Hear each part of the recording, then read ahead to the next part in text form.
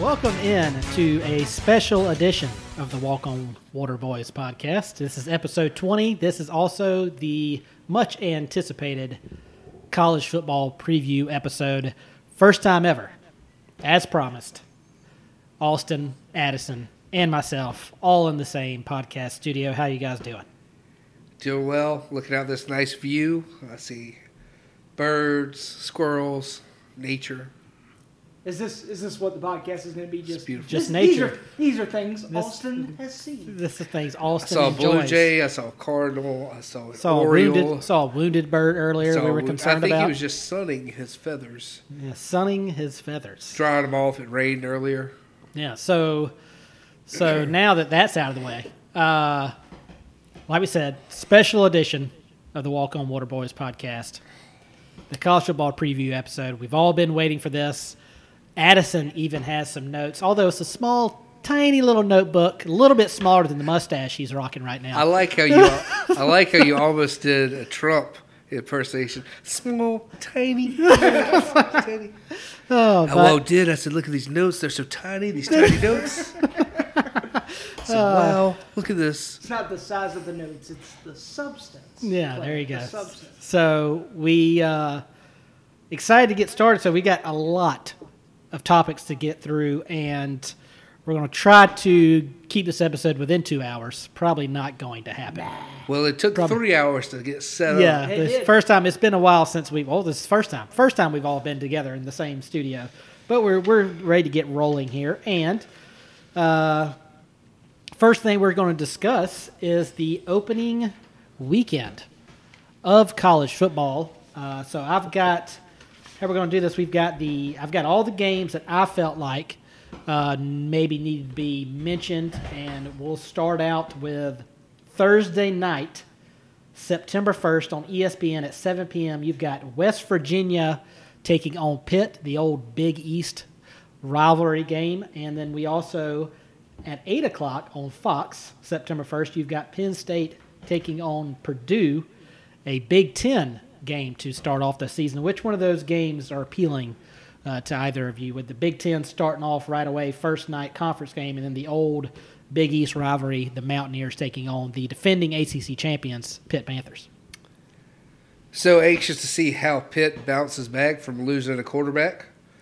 West Virginia, middle of the road team. What did they finish last year? I'm not sure, but you'd have to probably, if we're talking hot seat coaches, you probably have to mention Neil Brown. A lot of success out at Troy. Really hasn't accomplished anything in his few years there at West Virginia, so I'm sure the fans are getting a little impatient up there. But I think that should be an entertaining game, just like you said. Kenny Pickett, how is Pitt going to look on the offensive side of the ball this year? And when I was looking previous week 0. Oh, you're going back to I was going to week 0. You're going way back to week 0. So I did my prep for this, and I was told opening week of college football, which is week 0. Well, you went to week 1. Yeah, because like Austin and I have discussed before, we don't consider week 0 as... I consider week 0 to be week 1. Exactly what it is, week 0. Nobody cares about 0. All my notes are for not. So that's your whole notebook, just week 0? Just week 0. Just week 0. After that, he's done. So I'll say this. I'm looking forward to see what Penn State... They're a question mark for the past 10 years. What's Penn State going to do? Are they going to be successful or are they not going to be successful?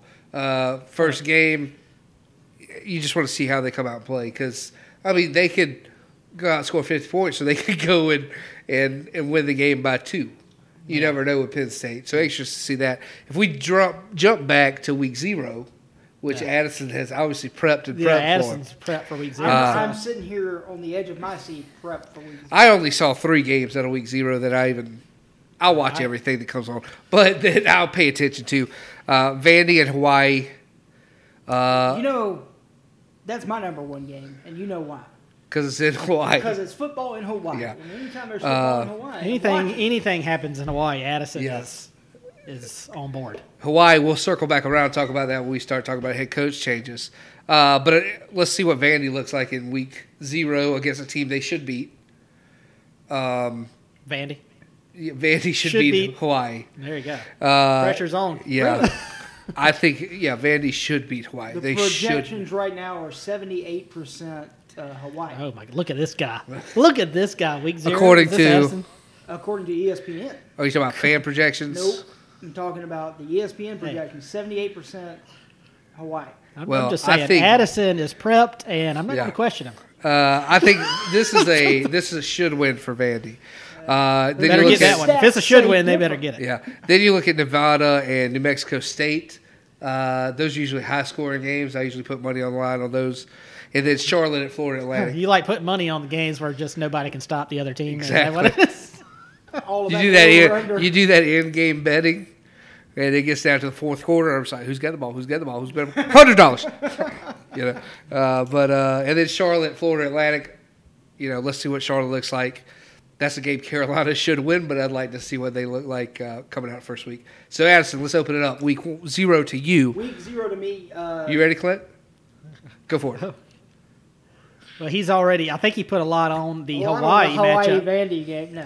No. Nebraska Northwestern is the game that I have at the top of my list. So it's in Dublin, the Aer Lingus. Georgia. Yes, Dublin, Dublin, Georgia. Georgia, big stadium over there. Dublin, Big time. Ireland. It's in the. This is the Aer Lingus College Football Classic. Easy. Careful. It's Northwestern's first time playing outside of the U.S. That's the First national time Northwestern airline. playing outside. That's the national airline of Ireland, Clint. Okay, gotcha. Northwestern's first time playing outside of the United States. Early Big Ten West matchup. I'm excited to see what happens. Look at that. He even got the division right. Look at this guy. It's a whole new Nebraska's 7 wins on the 13 games they've played, so they split it right down the middle. They're heavily favored to win this. 13 divided by 7. It's right in the middle. It's close. It's right in the middle. 6.5. You round up, that's 7. There you go. That's math. And then the next 3 games are Northwestern's heavily favored. They got Duke, Southern Illinois, and Miami of Ohio.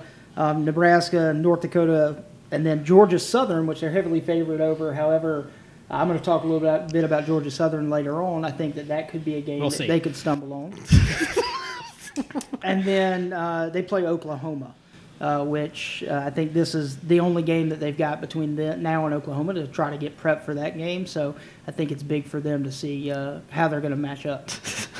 So what are these Cornhuskers going to do in Ireland? It's a different type of crop out there. Yeah, it's a different type. Yeah. A lot of taters. Yeah. So what's the? Go ahead. Let's see the outcome of the game. I'm saying Nebraska wins by 7. I'd say Nebraska wins by 28. Okay. Over who they play? Northwestern. Northwestern? I won't be 28. Who's It'll be Nebraska's 28. quarterback? Is it still Tate Martinez, who's been there for 9 years? Tate Martinez or Tate Wasn't that his name? Tate Martinez? He'd been there like 9 years, averages 9 picks a game. But, yeah, I tell you what, man. I'm confident in Pat Fitzgerald as a head coach. Big fan of Northwestern. And I think Northwestern gets the win. I think he's – yes, because I tell you what, Scott Frost is on the hot seat. There's no doubt about that. From what he did at UCF and then him come over to Nebraska, and they haven't done anything since he's been there. And Trying to come up with a pun. Those Cooling down that hot seat. Those Nebraska fans, yeah, Frost. There you go. Yep. Nebraska fans, they fired. What was it? Bo Pelini he was winning 9 to 10 games a year, and they got rid of him. And then, I don't know if they've got 9 wins since. Yeah. So can we get back to week 1 now? Are we done with week 0? Hey, the week listeners 1, are all let's go. confused. Hold on now. Where are we going here? Week 0, week 1. So we're back to week 1. Now we're over to Friday night. A couple of big games, I feel like, on Friday night. You've got another Big Ten matchup. You've got Illinois taking on Indiana in the Big Ten matchup there. And then you've got TCU at Colorado. Colorado used to be in the Big 12, left, went to the Pac-12, and TCU kind of replaced them there in the Big 12. And then now all of the talks with realignment. Is Colorado going to eventually get back to the Big 12? But an interesting game there with TCU. Gary Patterson, no longer the head coach there. He's been there for I don't even know how many years. And since TCU was on the map pretty much, Gary Patterson's been their head coach. So entertaining game there on Friday night. I don't know if y'all have got anything to talk about there with those two matchups. New head coach at TCU, Sonny Dukes, Southern Methodist. So, I mean, they're getting a quality coach coming in. Yeah. Where did Gary Patterson go? I don't think he's anywhere. I think he just retired. I'm not sure anyone has brought him on. That's a good pickup. It wouldn't surprise me if Nick Saban's hired him on as an analyst. That's usually what he does with former head coaches. Yeah. They find their way as an analyst. In about a year or two, when one of their assistants leaves, they're the new defensive coordinator or offense coordinator or something. I think that's a good pickup by the horned toads. The horny toads. The horned toads. Yeah, I think that's a good pickup. He's a quality coach.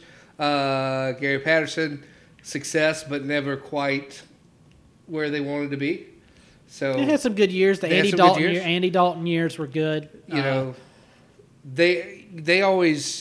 he always reminded me of Brian Kelly in Notre Dame, and not the same level, but the same just plateau. Right? Yeah, we're here, and we're plateauing. We're not making it anymore. I'm so happy Brian Kelly's out of South Bend. So happy. Yeah, we'll get to that when we get into the coaching changes. But I mean, you're right. I mean, he had take TCU. They were always that kind of on the same level as Boise State. Yeah. You know, Gary Patterson had them as that non-Power 5 school that you could count on to win 10 games pretty much every year. Came over to the Big 12, not the same success once he started playing those Power 5 schools every weekend. So that takes us into Saturday. And the Saturday, if you're a fan of college football, the opening weekend – I think I was talking to the listeners. Oh, okay.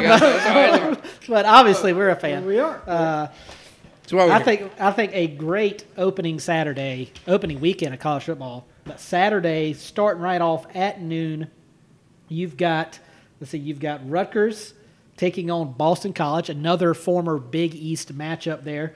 That's Saturday at noon on the ACC network. You've got North Carolina taking on App State. Very interesting matchup there. It's going to be a good one. Yeah, that one is noon on ESPNU. You've got the NC State Wolfpack, who are a lot of media are hyping up this year, predicting them to maybe win the ACC this year. What can they do in the opening game taking on East Carolina? East Carolina got a really good chance there to have an early upset of them and really put a hurting on NC State. Yeah, that's a big game because you got East Carolina, who's maybe that fringe Group of 5 team that you need to pay attention to this year. They're a good team. And then you've got NC State, who, like I said before, is being hyped up, and you don't want to be hyped up and then go out and lose that first game to a Group of 5 team. Although a respectable Group of 5 team with East Carolina, but still NC State probably when the AP rankings come out next week after we're recording this episode, you'll probably see North Carolina State inside that top 15. So you don't want to go out and lose to East Carolina your first game of the season. Huge hit if that happens. So that takes us over to the 3:30 games. You've got Cincinnati taking on the Razorbacks of Arkansas. Big game there at 3:30 on ESPN. Right off the bat. Another big game at 3:30. The Ducks of Oregon. Dan Lanning, former defensive coordinator of the defending national champion Georgia Bulldogs, right there Saturday at 3:30 on ABC. Two huge games. So, I mean, those are definitely 3:30. You're going to be flipping back and forth or using the old picture-in-picture there you got on your TV. Picture-in-picture. Or two TVs. Two TVs, whatever setup you're going to have for that opening weekend. Fancy. I don't see, and so we'll get into our picks and everything later as far as Power 5, non-Power 5. I see Cincinnati having a letdown this year from last year. Yeah, there's going to be a lot of focus on them. After, they made the playoffs. So everybody was begging for a Group of 5 team to make the playoffs. They made the playoffs. They didn't get embarrassed. They gave a good fight and gave a good game. Game. I mean, but, can they repeat that just like you're talking about? A lot of eyes are Arkansas. I mean, they came out of nowhere last year. Came out of nowhere. It fell off towards the end of the season, but they're still a good school. And I don't know. I see Arkansas winning that game. I just see Cincinnati not having near the success they had last year, and I think this is going to be an opening game that's going to really set the tone for them. If they win it, okay, it's almost like one of those swing games. Say, how can you have a swing game in game one? But, I mean, this could really set the tone for the season. For Cincinnati. I agree 100% because, I mean, you're looking at, I think you would say a mid-tier SEC team in Arkansas this year. So you get the win, great. You're looking at the same type of year that you had last year, you lose this game and the hype goes away, the chances of you going in and making the playoffs this year go from maybe it's going to happen to there's no way. Yeah, So- yeah. I mean, yeah, Cincinnati, you're looking at them. If they get that win, just like you said, if they get that win over Arkansas, I mean, they're right there in the mix again for the college football playoff. Arkansas, if you want to get more attention on you in the SEC, you've got to go out and win that game. Yeah. You got if you're there's a lot of Arkansas is a trendy team this year in the SEC after what they did last season. So can they validate that by going out and beating probably the top of the line when it comes to Group of 5 teams? Sure. Obviously, Yeah. with them making the I Group love of to 5. see. Well, I mean, obviously, you love to see a game that is a must-win for one of the two teams. But in this situation, I think your season is going to hinge very heavily on, do I win this first game for both of the teams? This is one of those first week games that's not the crazy huge, Clemson. Who are they open up with? Clemson? Yeah. They open up with Georgia Tech this year. Georgia Tech, right? It's not quite that. It's not a huge game, but this is a fun, interesting matchup, and there's a few of them on week one to look forward to. Yeah. Yeah, so I think another interesting game, we'll get to the 7 o'clock kickoff times. Utah at Florida. Very, very intriguing game, in my opinion. Obviously, Florida first-year head coach, Billy Napier, former Louisiana Ragin' Cajuns head coach. Former Furman University quarterback. Yeah, former offensive coordinator when Dabo Swinney was head coach at Clemson his first year, and then went on to join Alabama's staff at some point. He was there for a while, learning under Nick Saban. A lot of success. I think he's a really good coach, but that's a tough ask. They're taking on a very talented Utah team, a defending Pac-12 champion Utah team, right there in the opening weekend. Yeah, who a lot of people have winning again this season. Yeah, Utah is going to be back. They lost some talent on the defensive side, but they bring back a high-powered offense to go along with Utah. You can always say they're going to have a respectable defense. I mean, every year they're not going to be bad on the defensive side of the ball, but now they've got an offense to go along with that. So a lot, like you said, a lot of hype around Utah this year. And then that obviously brings us to the other 7 o'clock kickoff. We've got Army taking on Coastal Carolina Addison. Army headed to the beach to take on Coastal Carolina on the surf turf. Yeah, yeah. So they obviously Addison will be paying attention to that, but I mean that. Well, I can't think of my name. My head just blanked on the name of their head coach at Army. Was at Georgia Southern for a long time. A lot of success at Georgia Southern. Now he's at Army, and Army is legit. I mean, Army was getting. They were not good before he got there, and then so that's a very intriguing. Jeff Monken. That's it. If you're looking outside, regardless of the Coastal Carolina fandom or being local to the state of South Carolina, if you're looking for a very intriguing Group of 5 matchup, opening weekend, I think Army and Coastal Carolina are two intriguing teams because those are fringe top 25 teams, and who knows, one of those or both could find themselves on the back end of that top 25 when the AP releases. That's one of the top. Obviously, as a Coastal fan, so I'm always going to be excited about the App State game. Always going to be excited about the Georgia Southern game. But taking those two out, the only other game of the season that really jumps out to me as being super exciting, other than the Army game, is when we head to Virginia and play Virginia this year. So that's going to be exciting to see us be able to go up and play Virginia, playing a big-time ACC school. Hopefully you can pick up a win. But Army coming to Myrtle Beach to play it's exciting. I'm excited to see what happens. Fingers crossed we can pull out a win. Yeah, and Army going to slow down the game, which is the opposite of what Coastal wants to do. Yeah. Absolutely. Right? So it's going to be an interesting matchup. Yeah, and two Group of 5 teams that's really the last few years have really became a consistent winning team, 9, 10, maybe no worse than 8, it's in a season. So it's nice to see these military colleges actually it is having success. I feel like Addison not pulling for Army in this game is a little unpatriotic. It's a little unpatriotic. a little I'm bit. not sure I feel right about Sure. that, but we'll discuss that later. So let's move over now to the 7:30 games, and obviously we're going to go game by game with the Gamecocks schedule later in the show, so not maybe too in depth here with this game. Sure. But it is the opening game for the Gamecocks. They'll be taking on Georgia State, former interim coach for the Gamecocks, Sean Elliott, head coach over Georgia State, and he's got a nice program going there with Georgia State. That's at 7:30 on the SEC Network, ESPN Plus. So I got them all you Gamecock fans, you can check that one out. And then the big one, maybe the biggest one of the entire weekend, Austin's Fighting Irish taking on the Ohio State Buckeyes. That's 7:30 on ABC. Huge game. So if Notre Dame wins, they write their destiny. They're going to make it to the playoffs if they win this game. Yeah. I mean, unless they slip up something, they host Clemson later on in the year. They host Clemson. Later on in the year. Spoiler alert, I got them beating Clemson. But if they win this game, they make it to the playoffs. There's a chance if they lose this game, they win out. I got in my notes, if they lose this and win out, there's a very small chance of them making it. But their schedule just isn't strong enough, in my opinion. And now we talk about that every year, right? The strength of schedule for Notre Dame. I just don't. If they lose against Ohio State, I don't see them really being able to come back and make it to the playoffs. Well, which I don't hurt know. my You got Clemson, so they'll play Clemson, USC, Stanford, Cal, and UNC. Right? Nothing really I mean, obviously Clemson, right? Yeah, that'd be their big. If they slip up and lose Ohio State, they've got to win the Clemson game. They have to beat Clemson. They have to beat Clemson. I think they have to beat USC. Yeah, no, absolutely. Yeah. They have to. Yeah, what I'm They've saying gotta win is out.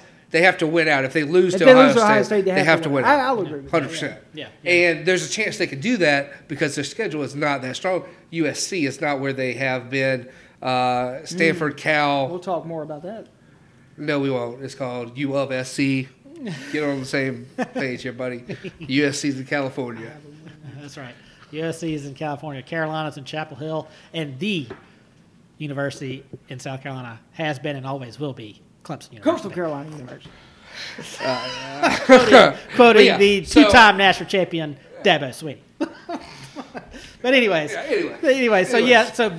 Obviously it's a huge game because these are two teams that have national championship aspirations. It's a big Hopes game. And dreams. Hopes and it's going to be a fun game, and I think you're going to be a low-scoring game, which typically at least Notre Dame, first game Ohio of the season. Ohio State does not want it to be a low-scoring game. No, of course not. With C.J. Stroud at quarterback, Ryan Day, I think maybe the best. I know Lincoln Riley gets a lot of attention for his offensive mind, but I tell you what, I think Ryan Day is probably the best offensive mind we have in college football right now. I look forward to the game. Notre Dame comes in with a stout, experienced defense, probably the best offensive line in the nation. Well, yeah, they're good on the offensive line every year. I mean, every year they're putting people in the NFL at offensive line. It's going to be a good game. I think so. I agree. That's probably my game of the week. Oh, I think that's what I think it is. I think the most interesting game is the Cincinnati-Arkansas game and Oregon-Georgia. You can make a case for both of those. I agree. But the biggest game, most college football playoff national championship impact is going to be that Ohio State-Notre Dame game. So that takes us over to the final game on Saturday night, 8 p.m., an ACC conference game, the open of the season. Louisville, kind of a sleeper this year in the ACC with Scott Satterfield there, former App State coach. Has had some success there. I think he's got a chance to have a sneaky good team this year in the ACC and taking on maybe the worst team in the ACC with the Syracuse Orange there. That is 8 o'clock on the ACC network. Then we're moving over to Sunday. And this is a very intriguing game. Sunday. Very intriguing game. You've got the Seminoles of FSU. Could that be a job that is open at the end of this season? You've got them taking on Brian Kelly at his new job, taking on the LSU Tigers. That's Sunday night, 7:30 on ABC. Two quote-unquote rebuilding teams. Yep. LSU more than FSU probably. FSU's they're on the come up, right? They hope to be. They're hoping they are. All signs point to them. Well, I think with Florida State, it's more of they don't have the talent they used to have. Sure. LSU still got the talent. I just think the coach that was running that program just let things get way out of hand. What do you mean, Clinton? Yeah, I mean, it was pretty obvious that Where was. you go, boy, Joe? Yo, scissor ass, was, scissor ass, yellow shirt. As soon That's my as favorite. so I don't even remember the guy's name, but the offensive coordinator they brought in the year that they just lit it up, won the national championship, beat Clemson. Yeah. They had Matt. What was his name? I don't remember what his name is, but anyways, he came in from the Saints, offense coordinator. They had the best offense maybe in the history of college football, Yep. and then you also had Baylor's head coach as the defensive coordinator that same year. Was it Dave? Was it? I don't remember what his name is, but anyways, I mean, he was just loaded as a staff on that one. Perfect combination for Ed Odron, just kind of get out of the way, and they won a national championship. As soon as they bolt, it all falls apart. It all falls apart again. Coach O, I love him to death. Just what he is, that guy, very that entertaining thing. college football personality. Right? Let him be a recruiter. Let him be a talking head of the program. You know. Yeah. So I think that's what Brian Kelly. I don't know if head coach is there's the right thing for Coach there's O. plenty of talent at LSU. Yeah. And Brian Kelly stepping in, I think his mindset of is being in the SEC, maybe getting more of that SEC recruiting base to come in, and I think that's what he thinks is going to take him to the next level.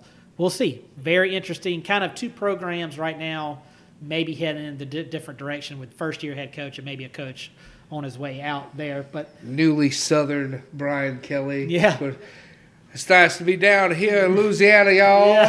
My family and I rode in last night. Yeah. I say, boys, I tell you. Oh, geez. So now moving on it to makes the. me sick, dude. I have said you do. Oh, I know you're I've just hated like Brian Kelly for years. Always remember because him. he has had the talent, he has had the ability to make Notre Dame go to number one, win a championship, and he couldn't do it. Well, I think one thing that also, I mean, we could really get into the Fighting Irish Let's down do here, it. but I think one thing that has held them back is I'll ask you this question. Have they had an elite quarterback at the position Since to get them over Brady Quinn? Was Brady Quinn elite? I don't know. That's what I say. Name the last College football Brady Quinn. Yeah, truly elite quarterback the Fighting Irish have had. No. And when it comes time to win the college football playoff, I mean, Georgia's defense was just out of this world. Stetson Bennett. Yeah, Georgia's elite? defense was out of this world. And they had terrific playmakers around him and a great offensive line. But you don't have that same set of playmakers for the Fighting Irish, and you don't have the same the defense, although respectable and one of the top 15, top 20 defenses, not maybe the best ever defense, that Georgia had last year. I think they've had the talent that they have not had probably since Brady Quinn was their last. Who took them to the playoffs? The playoffs weren't around when Brady Quinn was around, but they went to a BCS bowl game, I believe, when he was there. No, they haven't had an elite quarterback, but why not? Yeah. How are you not getting an elite quarterback? Yeah, and that's for Marcus Freeman to find out, I guess, as the new head coach. So that'll take us over to the final game. Like I said, going to go game by game, more in depth with the Clemson and South Carolina schedules later on the show. But obviously, Clemson at Georgia Tech, the final game on the college football opening weekend slate. That's Monday night, 8 p.m. on ESPN. Tigers taking on the Yellow Jackets in Mercedes-Benz Stadium. Snooze fest. Obviously, I'm frustrated because here I am all excited about college football, and I got to wait until Monday to watch Clemson play. But you say snooze fest, but you've got Georgia Tech. Snooze fest. You got Georgia Tech. There's been a lot of frustrated Yellow Jackets fans now, wondering if they have the right head coach. And then obviously Clemson's going to have a lot to prove in that game with DJ Uiagalelei having to. Is he ready? Well done on the name, like by that? the way. Is he ready to finally prove that I can take over this offense? Because last season, obviously, a lot of question marks. We'll get into that more in a later episode. But I think it's an interesting. Fest. It's an interesting. I hope it's a snooze fest. 42-10. That's perfectly fine with me. I will take that in a heartbeat. So that wraps up what I think is a very exciting opening weekend of college football. Clemson gets a conference game to second week it's for Addison. It's a good second week of college football. Clemson gets a good game to start off conference game in Mercedes-Benz Stadium. Coastal Carolina with a very intriguing matchup. You got the Gamecocks should win, but there's a big possibility they don't. Interesting storyline there with Sean Elliott. We'll get there at Georgia State. They're a quality opponent. Yeah, quality. But he's got a nice, respectful team. program over there with Georgia State. So that brings us over to our second topic, which we've kind of mentioned here with some of these opening weekend matchups. Addison says week 2 matchup. Addison says be week 1 or be nothing. Yeah, there's no week 0. That brings us over to our second topic of this episode. We're looking at schools with new head coaches, mainly focusing on the Power 5 here. Sure. First year head coaches and coaches in new places. Future Steve Spurrier Coach of the Year. Yeah. So we're going to start out west here. We're going to start out in the Pac-12. You've got Washington Huskies getting new head coach Kalen DeBoer.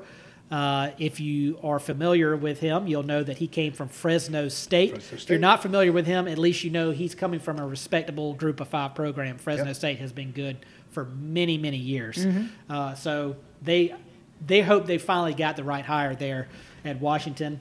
And then I think the two biggest hires in the Pac-12, you've got Oregon Ducks hiring Georgia's defensive coordinator Dan Lanning, and USC Trojans, obviously, with the big shock bringing on Lincoln Riley from the Sooners of Oklahoma. Do you know what I like about that the most? What's that? Clay Helton is now at Georgia Southern.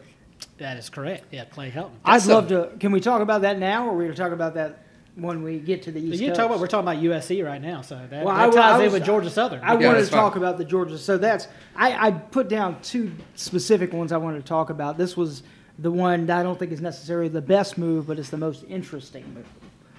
So with Clay Helton going to Georgia Southern from USC, Florida native, so he knows the recruiting in the area. Yeah, he's a great recruiter. I think he's going to have an opportunity to do good things at Georgia Southern. Underachieving while he was at USC, 46-24. But really, who's overachieving at USC unless you're Pete Carroll? Well, his first. Well, and what happened? You're Pete Carroll, things that would be legal now. Yeah, yeah, exactly.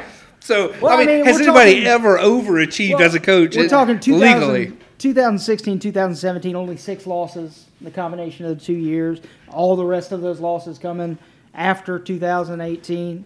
I'm the most interested to see his offensive plan up against the typical Georgia Southern plan, which has always been, for the past 30 years, option. Mm-hmm. Option. That's what Georgia Southern's always done, and they've done it very successfully. They've moved up from lower tier into being in the Sun Belt now. They're always a very good team. They've relied almost exclusively on the option. How his offense coming in from the West Coast is going to translate into that, whether he is going to have to change what he does or if he's going to attempt to change what Georgia Southern does. Yeah. So that is interesting for them because what is he going to do with the offense? And we know he can recruit. Obviously, recruiting at Georgia Southern is a little bit different of a ball game, but like you said, Florida native, knows the area. But getting back to USC for Lincoln Riley, the hype trains, it's left the station. Yeah. With Lincoln Riley, they're bringing his quarterback from Oklahoma over. Is going to be a Heisman contender. They're expecting an exciting offense, just like one of his quarterbacks. Yeah, one of his quarterbacks. So you mentioned, Pete Carroll. That's what fans are going to expect year one with Lincoln Riley. They're going to expect high-powered offense, exciting playmakers all over the field.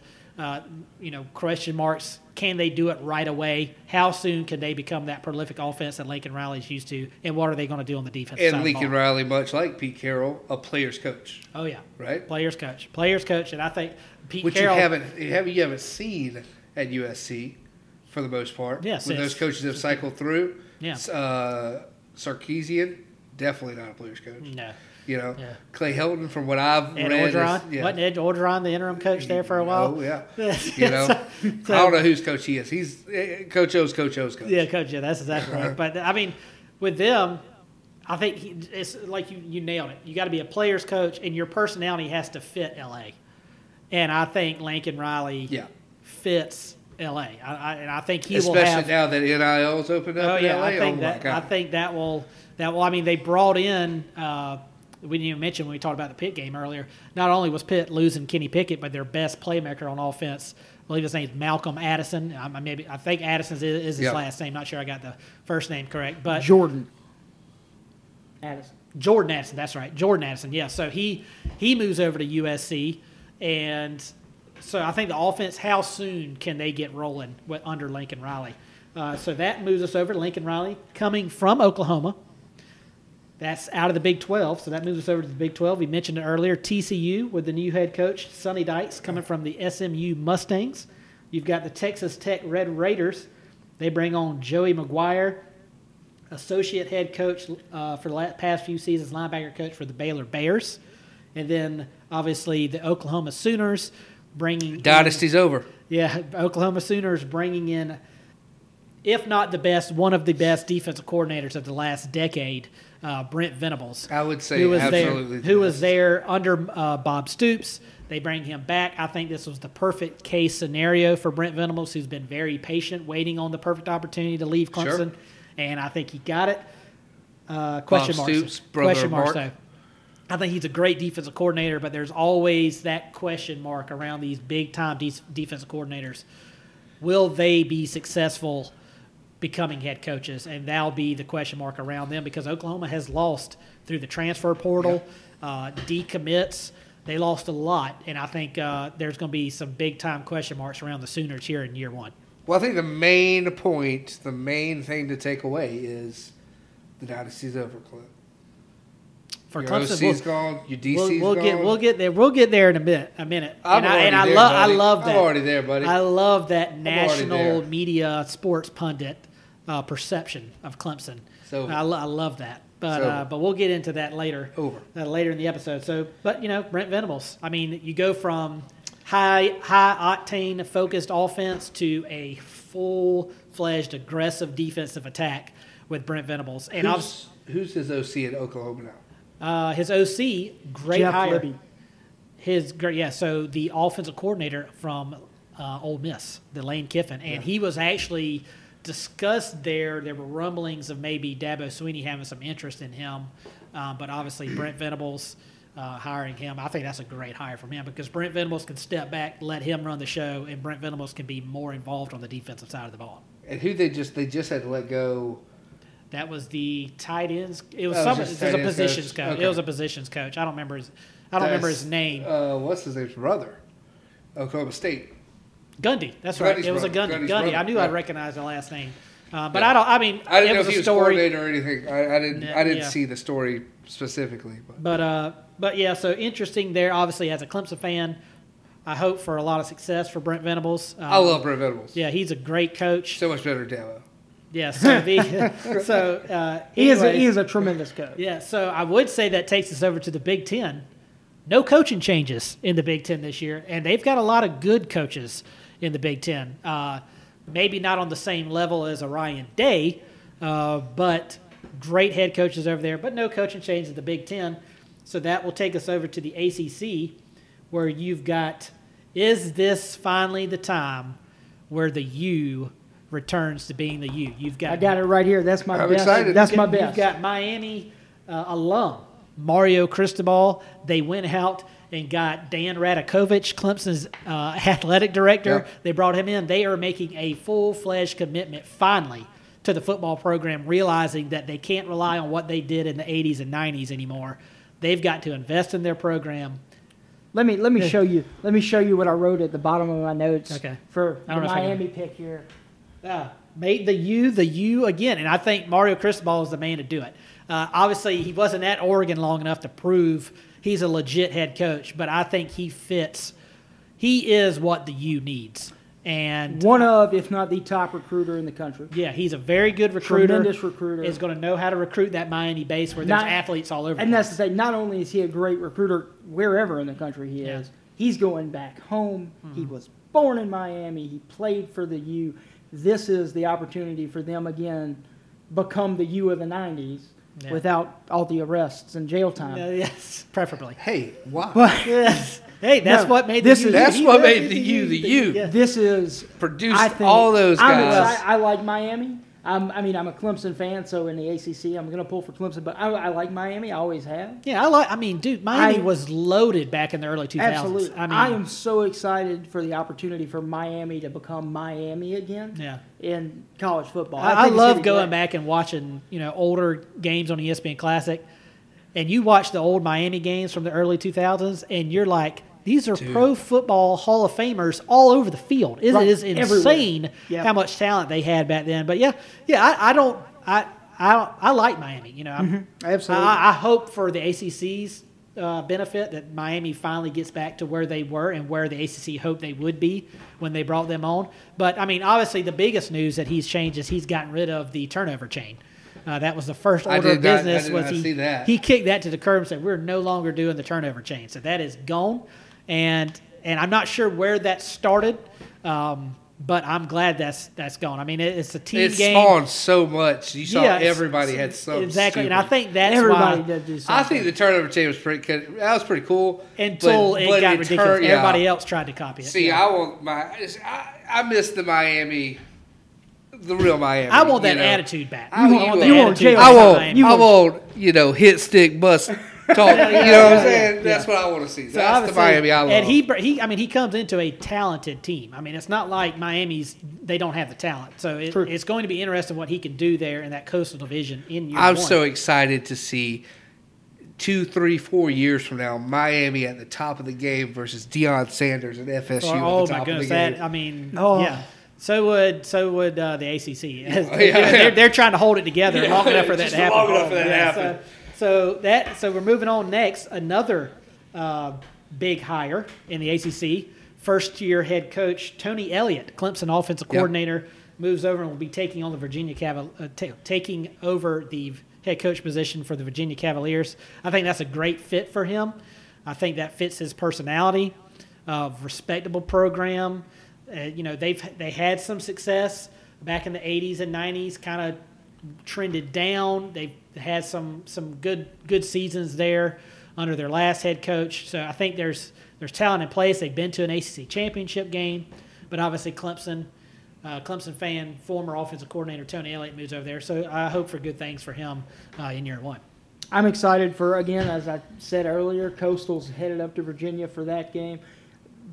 There was, the idea got floated around that Virginia might go after Coastal's head coach for that position. Mm-hmm. So I'm happy that didn't happen, obviously, but I think it's going to be really good to see Tony Elliott get up there. I think he's going to do good things. I'm excited to see Virginia kind of get back to some winning ways. So that's going to be good.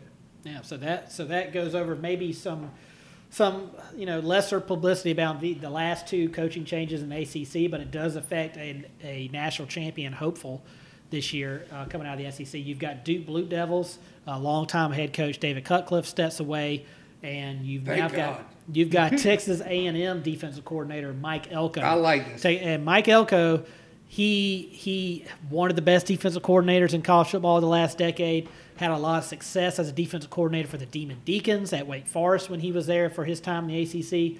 So I think, obviously, Duke's tough. Duke's a tough job to win at. You've only had one coach. You got all those smart kids. They just can't get together. So I think it's a great hire for Duke, and they'll be patient with him as he learns, how to be a head coach. But obviously, big name there with Mike Elko taking over that one. And then up in Blacksburg, you've got the Virginia Tech Hokies finally moving on from Fuentes, their head coach. You've got Brent Pry coming over from Penn State. He was their defensive coordinator. So Virginia Tech, obviously, I think what y'all are, maybe if y'all are paying attention to, what y'all are noticing here, a trend. Everybody talking about offensive football taking over the game. A lot of DCs getting brought on as head coaches. Getting brought on as head coaches here. So could we see it going back to a defensive-focused game here in the next 5-10 years? As much as I'd love to see it become more of a defensive game, I think that just because of the way that rules are continuing to progress and the way they are, I think there's no way we ever go back to a defensive game. I think there are so many rules in the system right now, and then moving forward down the line as things keep progressing. I think there's so many rules that constrain defense that I don't think you ever will be able to go back to that heyday the heyday of having a defensive game. I think that it's offensive. I agree. The forward. rules definitely not as heavy offensive rules as the NFL, but it does favor the offense, and I think it will be with those rules. It takes great minds like a Brent Venables, like a Mike Elko, them trying to figure out. They have figured it out how to slow down these high-powered offenses, and now they're getting the head coaching roles. One thing, go ahead and say what you were going to say, and then I had something that's a little bit off topic, but it's kind of along the rules. I was going to say, speaking of NFL football, we're sitting here while we're recording this, watching the Washington football team play Carolina Panthers. That's the Washington Commanders. Their logo looks like one of those Chinese paper cranes. That's what it was designed after. Is that right? No, that was right. That's the Commander paper Careful. design or whatever. I know this because remember I also have another podcast, Chinese Water Paint. so that's how I know that. The one of those Chinese cherry blossom trees. Yeah, and Washington all ties in. But I will say this though: first time on the field in the new uniforms and the new helmet looks pretty sharp. I mean, I think it's a good look. I agree. I don't like their uniforms. Yeah, I think it's a good look. I think they look. Yeah. So real quick, and this is a little off topic, but I wanted to bring it up. This. Okay. Hold on, are we done with the coaching? No. So let's get through the coaches and then we'll because there's one huge Addison. coaching change that I'm absolutely we've got three more. About. We've got three more to get to. All right, go ahead. So just put a pin in that. All right. Very bottom line of that notepad there. So before moving over to the SEC, let's look at the independents. You've got the Fighting Irish. We spoke on them earlier. Brian Kelly moves on. Austin, get out of here. Austin stood up and cheered immediately. And then, so now they promote from within, promoting their defensive coordinator, Marcus Freeman, to head coach. Austin, I'm going to let you run with this one because this is your team. Best hire? I don't know. I like him. I mean, I don't know. Are you thinking maybe, we are who we are, we should be getting a bigger name? Is that what you're... I think so. I think he's a heck of a defense coordinator. So let's see how he opens up the offense side of things. Another defensive coordinator. But, hey, I'm here to give him 4 years. Yeah, and I think that's... He's a quality coach. He has done terrific things at Notre Dame. So, okay, they made the call. Let's do it. Let's give him 3 years. Let's see how it goes. Well, I think, too, that maybe the trend is starting to go this way, and I really hope it is. A young coach, inexperienced coach. Yeah. Let's be patient with him. Dabo Swinney, patience, paid off for Clemson. Shane Beamer, young first-time head coach of South Carolina. I think it's going to pay off for them if the fans can be patient. Nope. I think Billy Napier, another young head coach, not a first-year head coach, but he's still a young head coach going into a big-time football program. Let's be patient. Let's not put the pressure on him in year 2, year 3, expecting national champions. I think that would benefit the Fighting Irish. Yes, one of the biggest programs in college football. They always expect to be competing for national championships. But I hope they give Marcus Freeman the time that he needs to learn how to be a head coach and run a big-time program. So here's the issue I have is, and it's not with what you're saying because I agree with what you're saying. I think history has shown us that is no longer the college football fan. Well, that's why as you stepped out of the room. Oh, did you say that? As you stepped out of the room, that's literally what I hope the trend is. I was going to get BLs. The trend is going back the other way because you're seeing so many young head coaches get big-time jobs and first-year head coaches, that's never coached any program, Billy Napier aside. But other programs are shown that it works if you are patient with them and let them make mistakes and learn from them. And I think it can, maybe not all the time, obviously there's a chance for failure, but I think it can lead to some success. Well, and we've talked about in the past. I mean, being realistic when you talk about a new head coach coming into a program, whether they're a first-year head coach or just a new head coach, in reality, the former coach's program is still going to be in place for a minimum of 1 to 2 years, like fully in place. It's not that coach's team until year 3. So if you're putting the pressure on them year 1 and year 2 to be a contender, to make changes, to make things happen, that's not reality. Yeah. So if you're looking at it like that, nobody's going to be up to your standards because they're still coaching on the last coach's program. And I think one thing, and I completely agree with you, but I think one thing that I think maybe some fans may put the pressure on head coaches now to go against that is, hey, you've got the transfer portal. If you're not happy with these guys, let them transfer out and you go get your guys in. And you can do that now with the transfer portal. Opened up a lot of but still, I just think the fans' being impatient, can maybe ruin their chance of having a good young head coach there to establish a program for a long time. And I mean, all you can do is hope that it goes in the right direction. But so obviously, Brian Kelly, we spoke on him before. That's going to move us over to our final conference, Power 5, to discuss the coaching changes. You've got Brian Kelly down to the Bayou, taking over the head coaching job at LSU. No more Go Tigers. It's going to be Brian Kelly. Go Tigers. Brian Kelly at LSU. Obviously, Austin is happy he's no longer in South Bend. Yeah, I certainly am. But now that he's removed, You've been saying that for a while. now with the talent pool that he's got already in existence, He's going to do well. Yeah, I think he's a good coach. I just don't think he's elite. He's forever tarnished for me. Yeah, because of the years of waste and neglect. And just neglect? That's a strong word there. Yeah, well, that's what it was. That's what it felt like. So that's what it felt like. LSU. He's going to be successful, yes. Yeah, I mean, it's LSU. Well, I don't think anybody's going to bomb at LSU the way Ed Orgeron did outside that national championship season. Go over here and sit there with your sissy ass yellow shirt. So moving over to, we've already talked about him a little bit, Billy Napier coming over from Louisiana, the Raging Cajuns, now the head coach at Florida. Listen, I think Dan Mullen is one of the greatest minds in college football, but I think it was proven at Florida that outside of that, he does not know how to run a program. It's kind of like a beautiful mind. Yeah, like he, I mean, there were talks like he didn't even want to talk about recruiting. Didn't even want to talk about it. So, I mean, you're in the state of Florida. Yes, Florida recruits itself, but come on. I mean, all you got to do is recruit.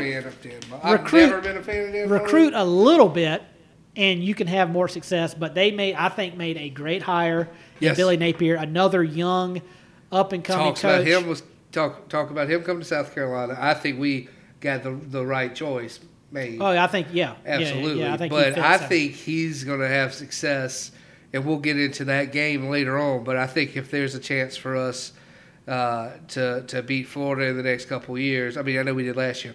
Let's do it again this year. Yeah, you're going to need to. There you go. So, because I see him coming in year 2, 3, 4. Yeah, he's going to because he's a recruiter. That guy, when he was at Clemson, he was recruiting coordinator for a long time. I think you're looking at the late 2020s, and you're going to see one heck of a state with Florida college football. In Can Florida. you imagine Mario Cristobal at Miami, Dion at Florida State, and Billy Napier at Florida all recruiting that state? And then you got everybody who's not that elite tip of the top. Yeah. Tip of the top talent. Tip of the top talent are going to UCL. I'm pretty sure that's the phrase you did before we started recording, just to make sure you had tip of the top. They're following a UCF who's not bad. No. And USF. Well, USF is bad. Well, I think you can they're see. Bad right now. I think you can see former co-offensive coordinator Jeff Scott on the hot seat this year. You know, Charlie Strong, my man Charlie Strong, he got a rough shake down there in Tampa. So I know Addison mentioned earlier. So that wraps up our head coach. No, it does not. It doesn't. One of the biggest ones that you have not mentioned. In Power 5? No, not Power 5. Right, that's why I mentioned it. I said we were focused on Power 5. Hawaii.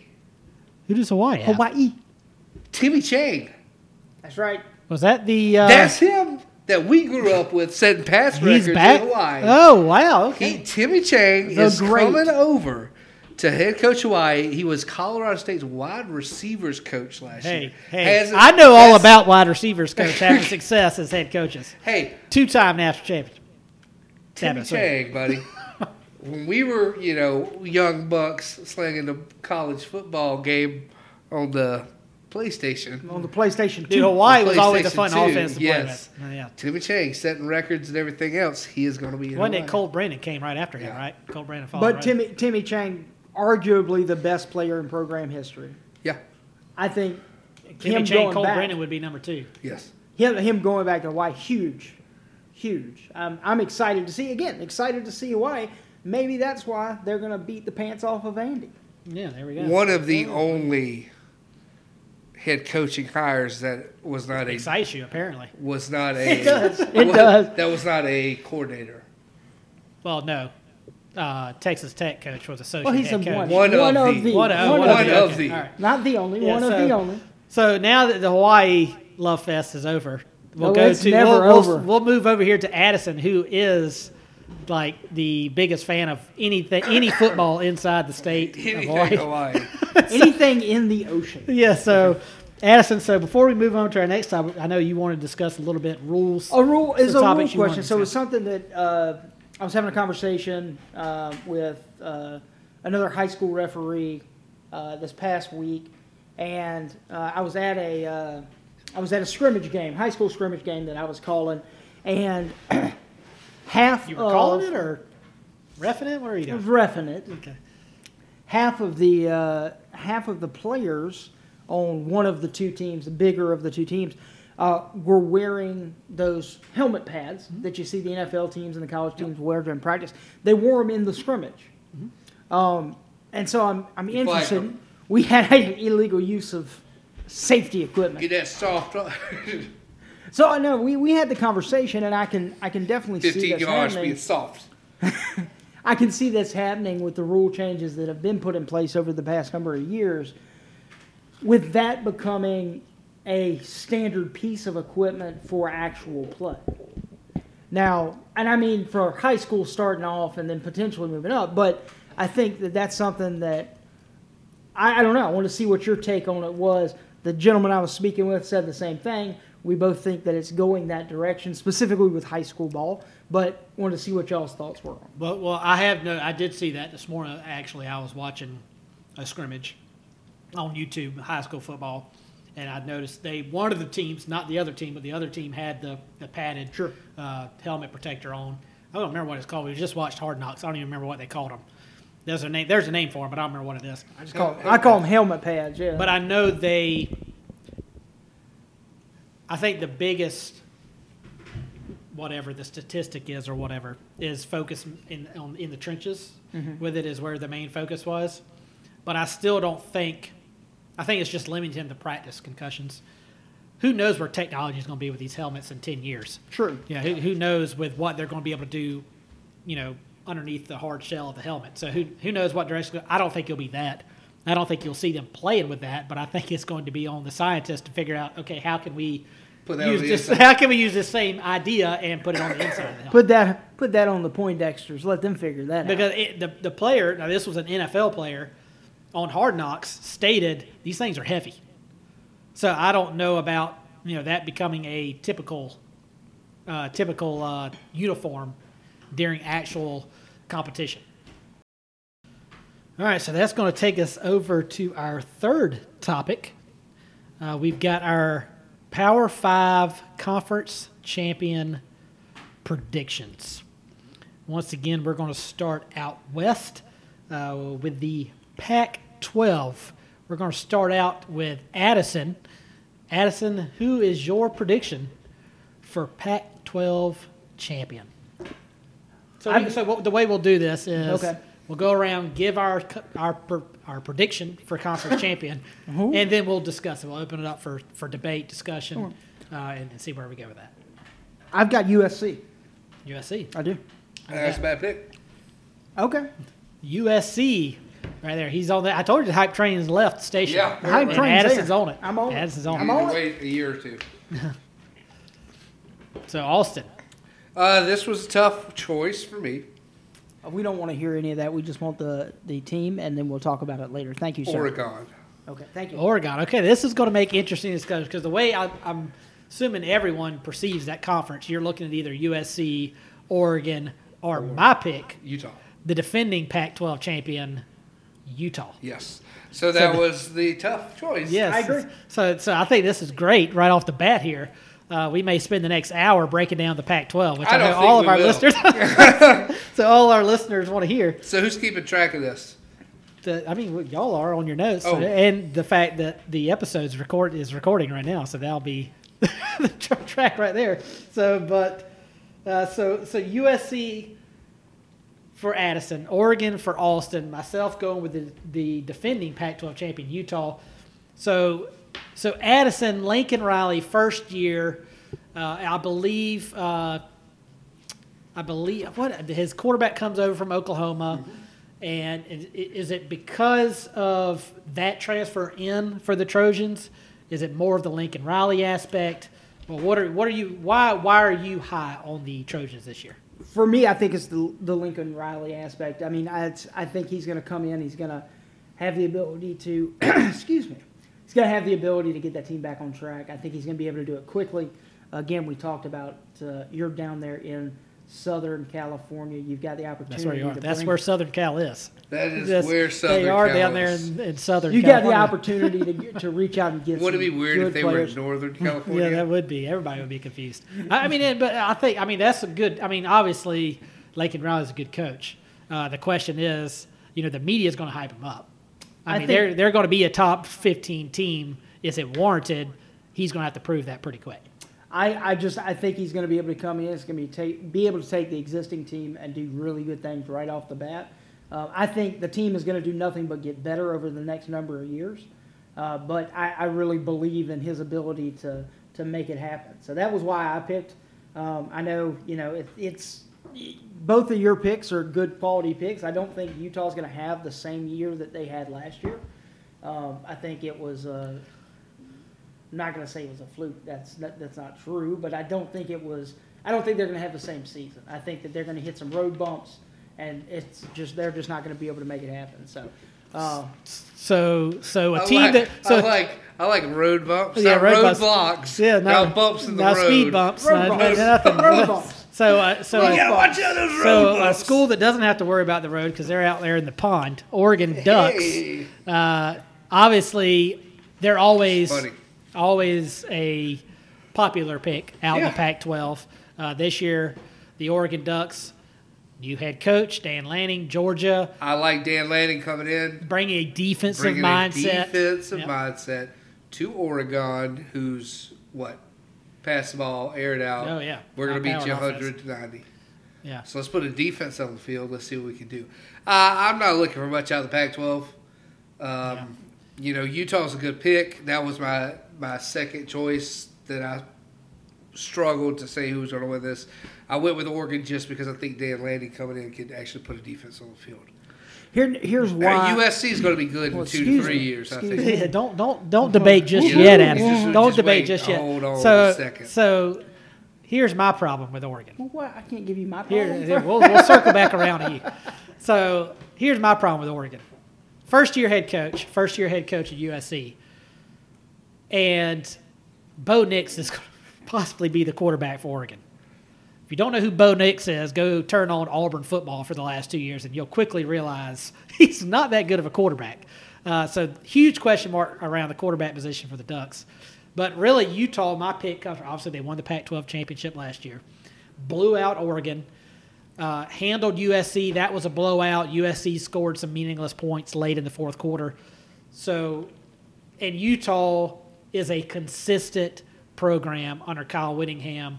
I think he's there now. He has Utah there now, where Utah and Oregon obviously new head coaches. That's where the question marks come in with that. I think Bo Nix is going to surprise a lot of people in East Bend. What is it? Oregon? Yeah. Eugene. It's not East Bend. Yeah, it's There's definitely a Bend, Oregon, some of there. I don't know. There's a South Bend, Indiana. Yeah. But I think Bo Nix is going to surprise a lot of people because he's going to have that talent around him on the offense and a defense that actually going to stop somebody. And you're wearing an Oregon Ducks shirt right now, aren't you not? Yeah, it is pretty bright. I think the reason why the opposite First of off, what don't you're point saying. at me. Get your finger. I feel the opposite of what you're saying, where I think that defensive thought, what was I trying to say? I don't know. A defensive mindset that's going to be coming in, I think, yes, in the long run does help Oregon become better, but I think in the immediate, I think there's going to be too much of a competition of this is the new style, this is the old style. We were always offense, offense, offense. Now, hey, we need to focus on defense. I think that's going to get into the locker room. It's going to make things muddy, and that's why they're not going to be a contender to win the Pac-12. So you're saying Dan Lanning is bad for Oregon's locker room? Is that what For I hear? year one, yeah. Well, I think I understand. what Dan Addison's Lanning saying. is tearing Oregon apart already from the locker already room. heading the start of the season, and Dan Lanning From is the bad for the inside. program. If you But understand what I I'm saying, understand what Addison's saying though, because in my mind, USC has the talent on offense to win now, and that's Lincoln. That's Lincoln Riley's specialty That's his is the strong suit, offensive right. side of the ball. Been a head coach, led Oklahoma big time program to college football playoff appearances. Dan Lanning, first time head coach, bringing a new mindset to Oregon, which is defensive minded football. So I think it may take a little bit longer for Dan Lanning to establish that. But interesting there right off the bat, Pac-12, 3 different picks right off the bat. So now let's go over to the Big 12. The Big 12 champion will be Addison. Ohio State. They don't play in the Big 12. Oh, wait a minute. Sorry. I thought you said Big Ten. My bad. Oklahoma. Did you? Oklahoma. So buying Brent Venables in year 1. I am, absolutely. Sooners Oklahoma. winning the Big 12 championship. Austin, who do you have? Boomer Sooner. Boomer Sooner. Also, wow, 2 picks for Oklahoma. A lot of question marks around it. First-year head coach Brent Venables. What can he do? I'm going with the Baylor Bears. I think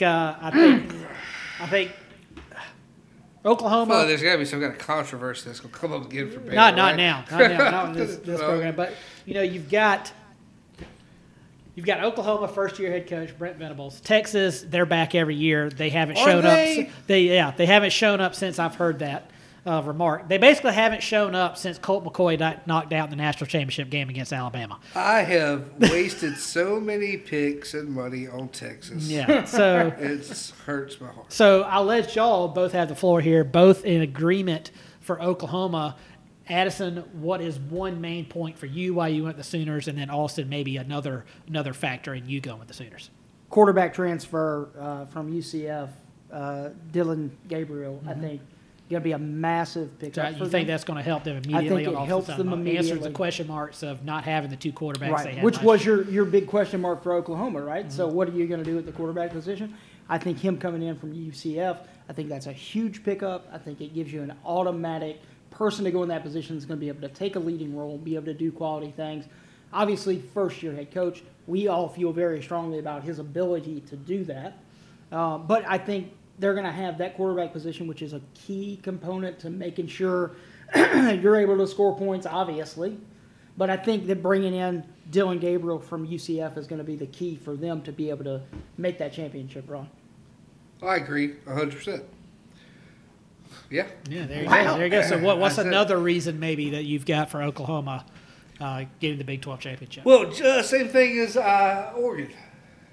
Strong, heck of a DC coming in to strengthen a defense. Obviously, Oklahoma had a better defense than Oregon has. But I like Brent Venables. I also think he's humble enough to let his OC take reins and continue to perform at Oklahoma. Which is a huge key because having a head coach that is humble enough to allow your coordinators to do their job is absolutely key to being able to be successful. So he's going to be able to focus on defense, do his thing on that side, and let his offensive coordinator do what he does and what he was paid to do. So I agree with you 100% on that. I think that's a good point. Yeah, I mean, I'm not a fan of Oklahoma. I'm a fan of Brent Venables, so that'd be cool to see him have success in year 1. I just don't see it. I don't see it happening for him in year 1 because even though Oklahoma was getting better on the defensive side of the ball, they weren't elite, and it cost them in college football playoff games. And I think it's going to take a little while for Brent Venables to establish that. Gabriel is a nice piece there at quarterback, but I don't know if he's an elite quarterback that He's can no maintain. Spencer Rattler. Yeah, he can't maintain the success that Oklahoma's had at that position for years, going back to the 90s with the quarterback play that they've had out there in Oklahoma. I'm going with the Baylor Bears. I already mentioned it. We already said it. Yeah, I've already said that. Baylor Bears, champion last year. Now this year, I like the fact that they get Oklahoma State at home. Oklahoma State's always a competitive team out there in the Big 12. Made the Big 12 championship game last year. And then, yes, they go on the road to Texas. I'll believe in Texas when I see it on the field, and I still do not believe they're anywhere close to being what the media continues to hype them up to be. And then they go on the road to Oklahoma, biggest test of the season, but still I like that established head coach they got there at Baylor. Brent Venables in year one, I give the edge to Baylor. So I like them to repeat as the Big 12 champions. I wouldn't be surprised to see Texas beat Baylor just because it's Texas and they do something stupid, crazy every year and then fall apart. Okay, so now, it's sad. So even though we already know what Addison's pick is for the Big Ten, we'll move right over to the Big Ten. Addison, I believe you've already stated you're going with the Buckeyes, Ohio State. Austin, yes, Ohio State as well. I will also go with Ohio State. Yeah. Now, obviously, you've got the Michigan factor. They knocked off Ohio State last year. You've got the revenge there for Ohio State in that game. Michigan won the Big Ten champion. None of us here are picking Michigan. You've got C.J. Stroud at quarterback, probably at least the second-best quarterback in college football going into the season. High-powered offense is always under Ryan Day. I mean, any other team maybe that you think could sneak up and compete with the Buckeyes this year? I think it's going to come down to the Michigan-Ohio State game this year again. Mm-hmm. I think that if Michigan's able to beat Ohio State, I think they win the conference. I don't think they will. I think Ohio State will come back and with a chip on their shoulder, they'll get that win and they'll win the conference. But if Michigan's able to knock them off, I think they are pretty much they're going to take So you think it's going to come down to Ohio State is better than they were last year, and they were pretty damn good last year. Yeah, they were a good football team last year. I mean, I just think Jim Harbaugh finally got Michigan. I still don't think they have the complete talent that Ohio State has, but I think they were close enough to obviously beat them. I mean, watch out for I see, to interrupt you and to get off of Ohio State, I see Jim Harbaugh being Brian Kelly of Michigan. Yeah, I mean, he very well could be. I mean, I'm not going to argue with that. As a Michigan fan, I would love for them to move on from Jim Harbaugh. Now, as a Michigan fan, this may be shocking that I would say this, but how about Mel Tucker with Sparty? With Sparty up there with Michigan State. Are they on the same talent level as Ohio State? No. But by them giving Mel Tucker a 10-year contract, they are showing that they are investing into that football program. Mel Tucker, a great recruiter, has had some success early with Michigan State. Maybe a surprise team there with him and Sparty, maybe giving Ohio State a game, but I still don't see it. I don't think any of us sees it. We think Ohio State's going to pretty much take the Big Ten this year. Take the cake. Yeah, so now that's going to move us over to the ACC. Clemson not winning the ACC last season, and that went to the Pitt Panthers. Pitt Panthers replacing their quarterback Kenny Pickett. So is now the ACC a big unknown, or will Clemson come back and take that crown back? A lot of hype around NC State this year. A lot of hype around Miami. People thinking Mario Cristobal can win in year one. Addison, who do you have taking home the ACC crown in 2022? This one it wasn't an easy pick, which I thought it was going to be going in. I did pick Clemson. But it wasn't a hands down right off the bat pick. Like it would have been in the past. Sure, absolutely. So last season gave you some question going into this but season. I did pick Clemson. Okay, so Austin, you're ACC champion. I'm going with year one, coach one. Year one, coach one. Mario Cristobal. So he's on that Miami hype train. I see a lot of success for a lot of year one coaches. Well, there's a lot of good coaches. There's a lot of good schools. There's a lot of great opportunities out there. Yeah. So I like the Miami pick. I think Mario Cristobal is definitely going to get them maybe not back to where they were. Who knows? But he's definitely a respectable head coach who's going to get some consistency in that program. And then obviously one of the best financial athletic directors in college football is Dan Radakovich. So I think Miami's invested in the football program. Can they do it in year one? I still like the Tigers to bounce back this year. Clemson getting that ACC crown back without going too in depth, like we're going to talk about, Clemson a little bit later here. I think people are underestimating just how good this Clemson defense is going to be this year. What Brent Venables was building in recruiting the last 4 or 5 years, it's here now. This year is here. This could potentially compete with being the number one defense in college football. And I think the media, the national perception is, we've lost Brent Venables. That doesn't mean the talent went with them. They didn't leave. Sure, They're still there. And I think they're underestimating just how good that defense is. So I like Clemson to get that ACC crown back. Addison does as well. Austin, Miami, Clemson matchup. What gives you the edge for Miami over Clemson? Well, are we going to talk about that now, or do we want to wait till we get in the mind of picking Miami over Clemson in the ACC. In the ACC as a whole, not specifically. Yeah, matching those two up. Sure. Why do you think Miami's going to have the edge? Because like Addison brought up, they played during the regular season, and then you've got a matchup potentially in the ACC Conference Championship game. I don't know. Honestly, you're just buying the Mario Cristobal. I'm just buying in.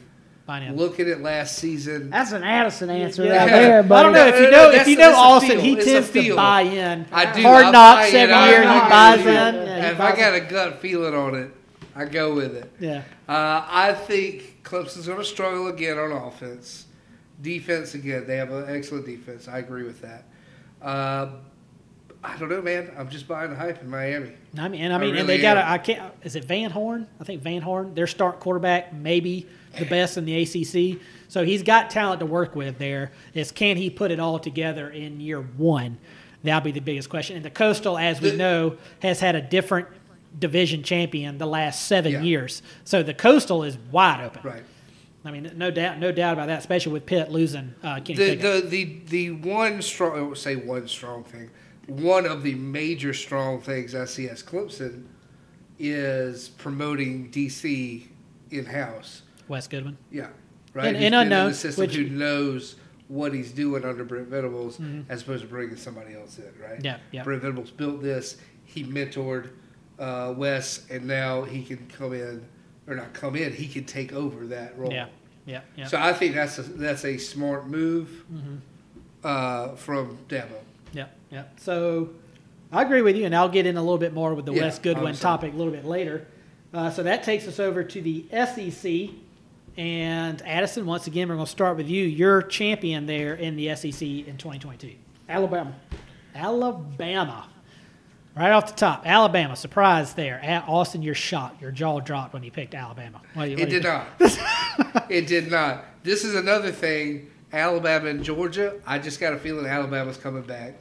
Well, I mean, according to Nick Saban, last year was a rebuilding year. Yeah, right? Alabama loses to A&M, and then loses to Georgia in the playoffs.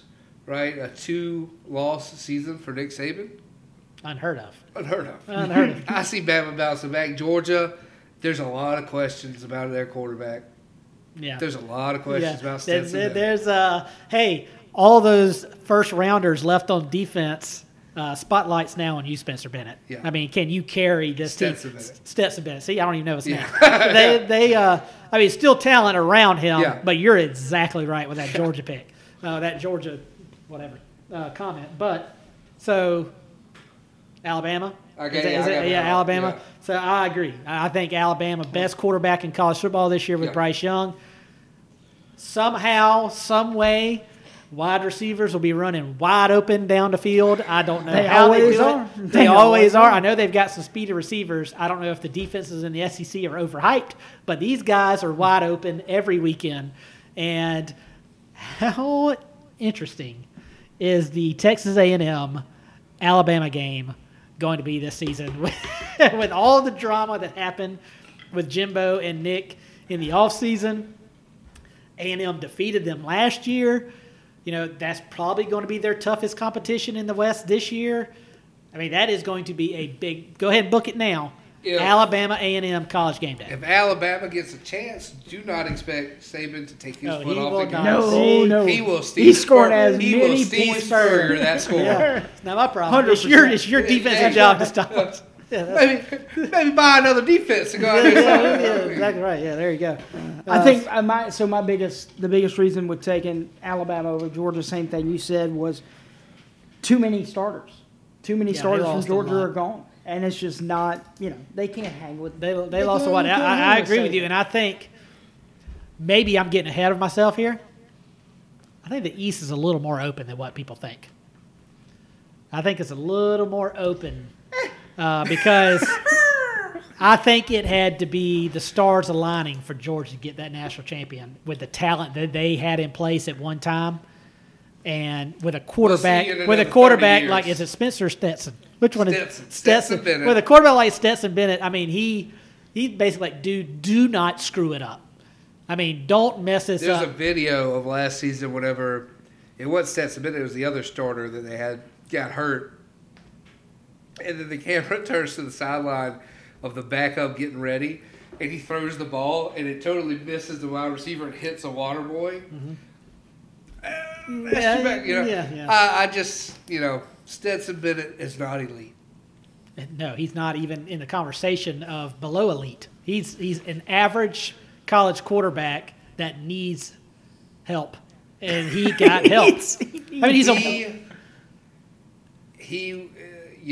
it? You know who he is? Foles, you know who he is? Nick Foles. Whenever Carson Wentz gets hurt, and Nick Foles comes in and wins the Super Bowl. You know who he is? Trent Dilfer.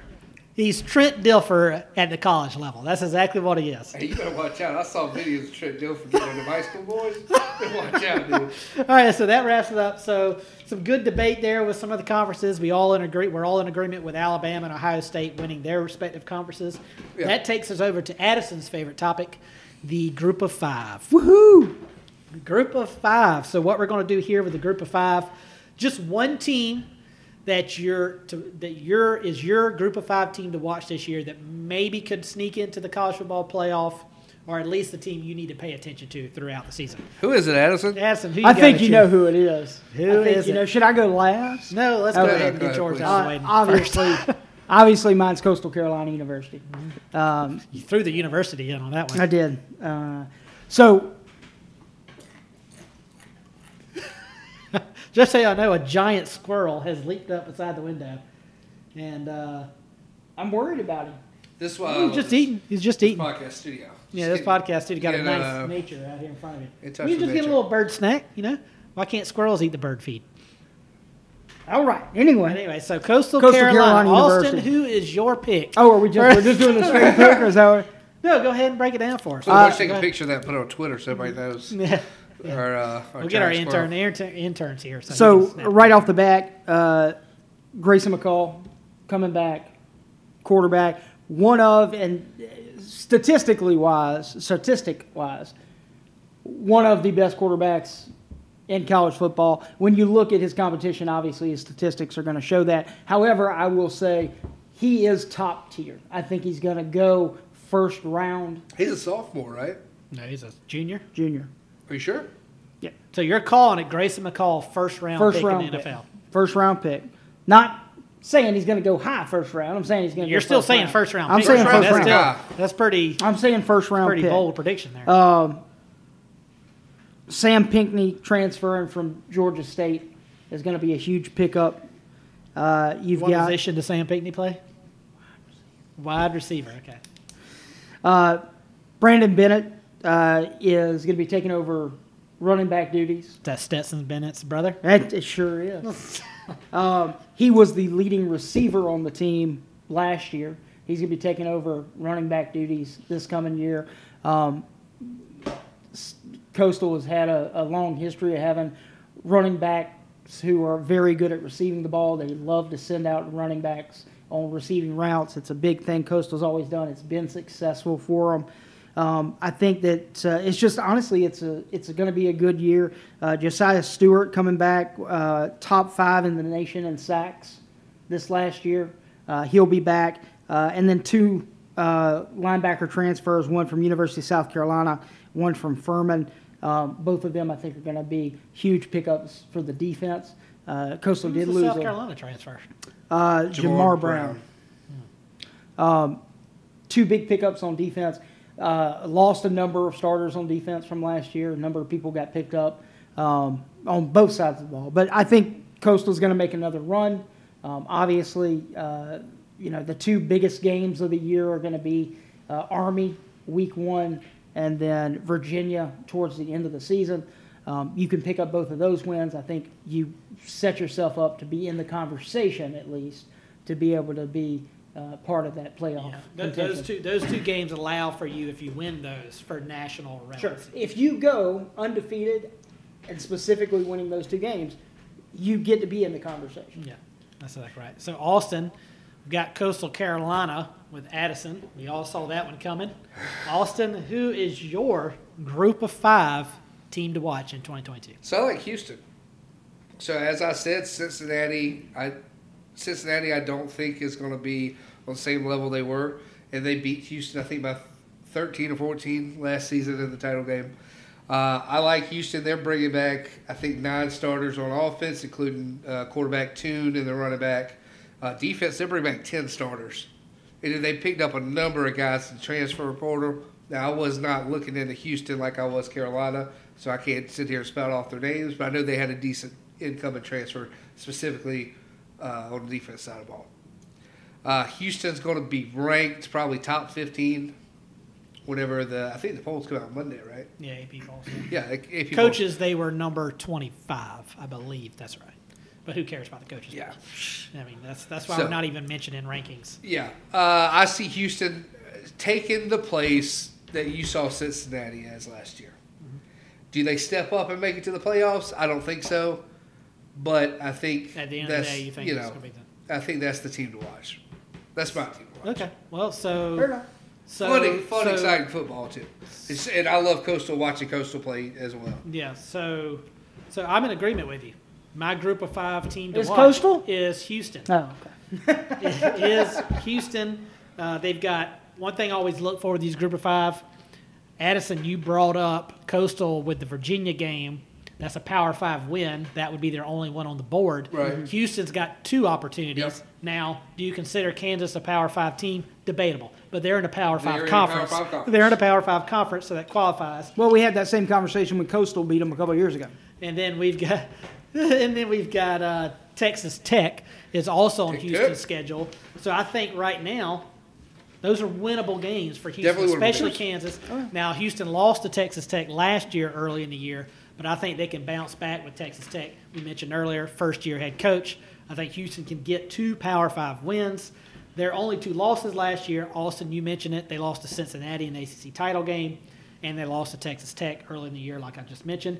But they defeated SEC representative the Auburn Tigers in the bowl game, 17-13. Showed a little defense for Houston, being known more for the offensive side of the ball, but then showed some defense. Obviously, Bo Nix, Auburn quarterback. I don't even know if he played in that game, but I mean they only scored 13 points. Didn't matter if he so who did. knows?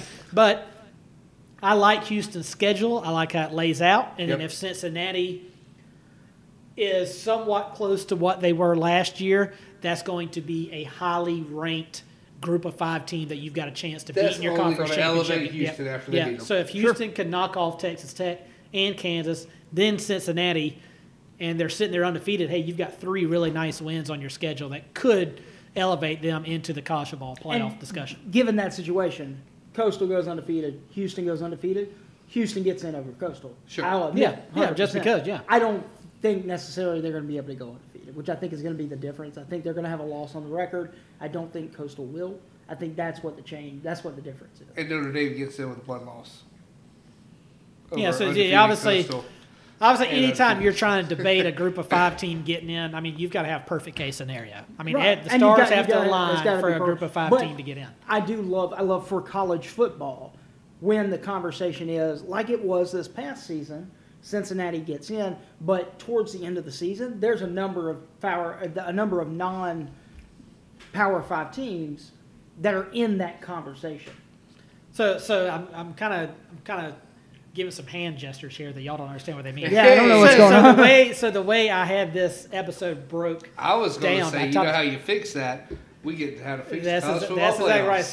So because of Addison's strong case there, Yep. I think we're going to skip Not for the skip moment, it. Come back. come back to the Clemson South Carolina schedule Yeah, breakdown. We're sure. going to go right into the college football playoff format. Addison How set do us you up fix perfectly. that? All And, right. and do you fix it? I mean, Yes, you have you that do. argument. Yes, you have here's the argument. how. Yes, you And do. you have the argument. So what we're going to do is we're each going to give what we feel like in the current state of college football, not this down the road 3 Yeah, years sure. where you've got Not super conference. not supers conference right. situations, current state of college football. What do you think is the best college football playoff format? Addison, because you perfectly led us into this topic, we're going to let you go first. Absolutely. What do you feel like the best college football playoff format would be for the current state of the sport? So I'd like to see the most teams get an opportunity. I think a 68 64. teams. Here we go. a 16-team playoff. Wow. To me is reasonable.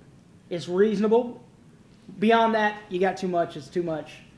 I think eight's not a bad number, which I'm sure one of or both of you are going to bring up.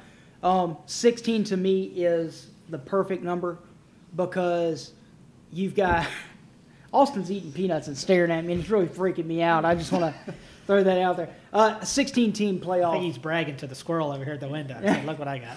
I didn't have to jump and climb. To get you. So a 16-team playoff, I think, is perfect. It sets you up for 4 weeks. Is Austin not in this podcast No, anymore? I'm just Addison staring has turned. Addison has turned in his chair and is looking directly at me. Will not break eye contact. It sets you up for 4 weeks of playoffs.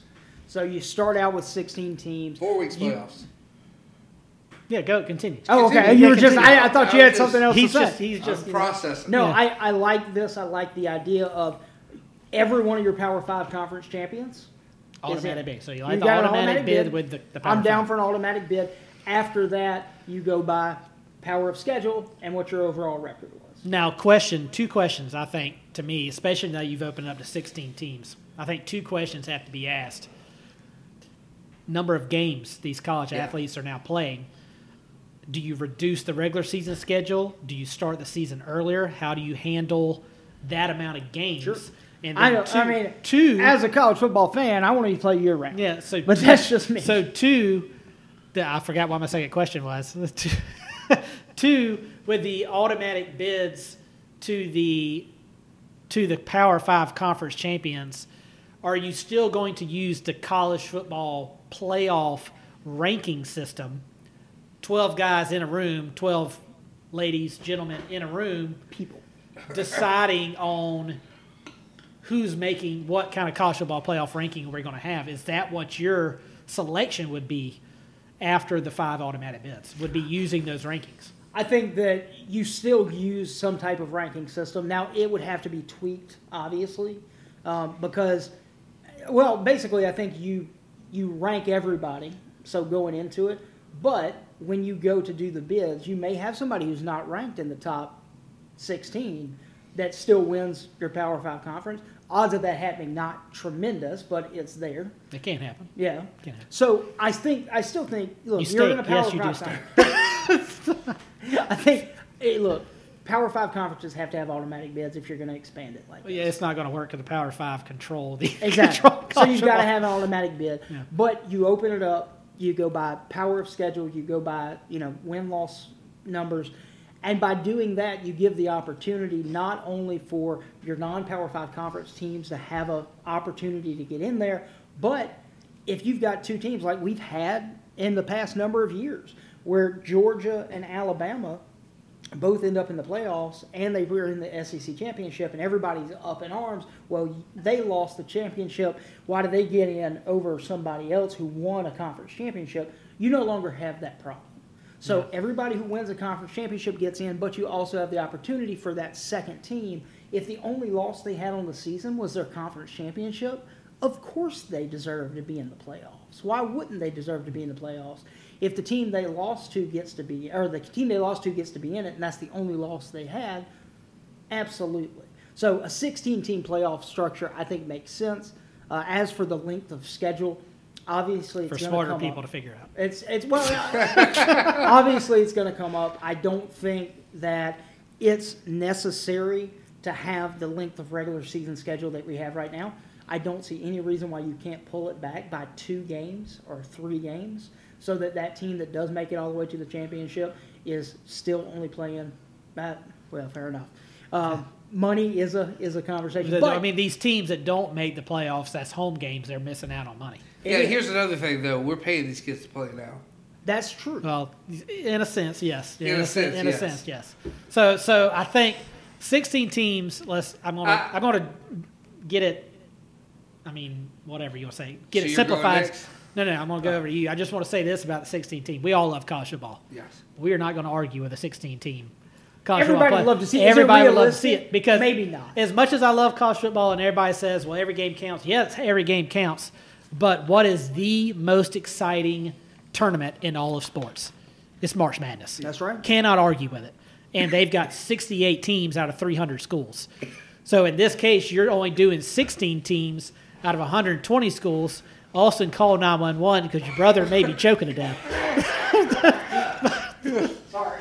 But anyways, but you also have to take into account you're going to have to cut back on the schedules. Sure. There's no way you're playing that many games. I mean, Basketball and football are different. Yeah, those are different animals. So then you're asking teams to give up financial benefits of having home games So and to getting be fair, that money. to be fair, you can still structure, in my opinion, this 16-team system. You only have to lose 2 regular season games.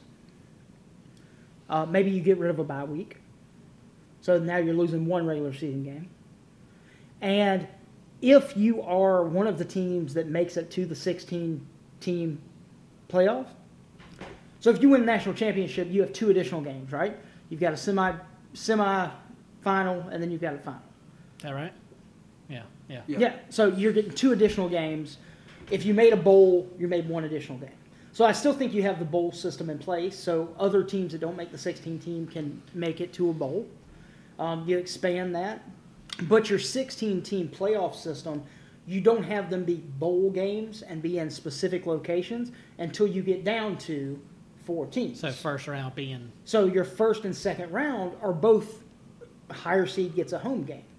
So you still, if you are that team, so I've taken away my bye week and I've taken away 1 regular season game that, let's say it was a home game. If I do well and make it to the playoffs, I now have potential to have 2 additional home games.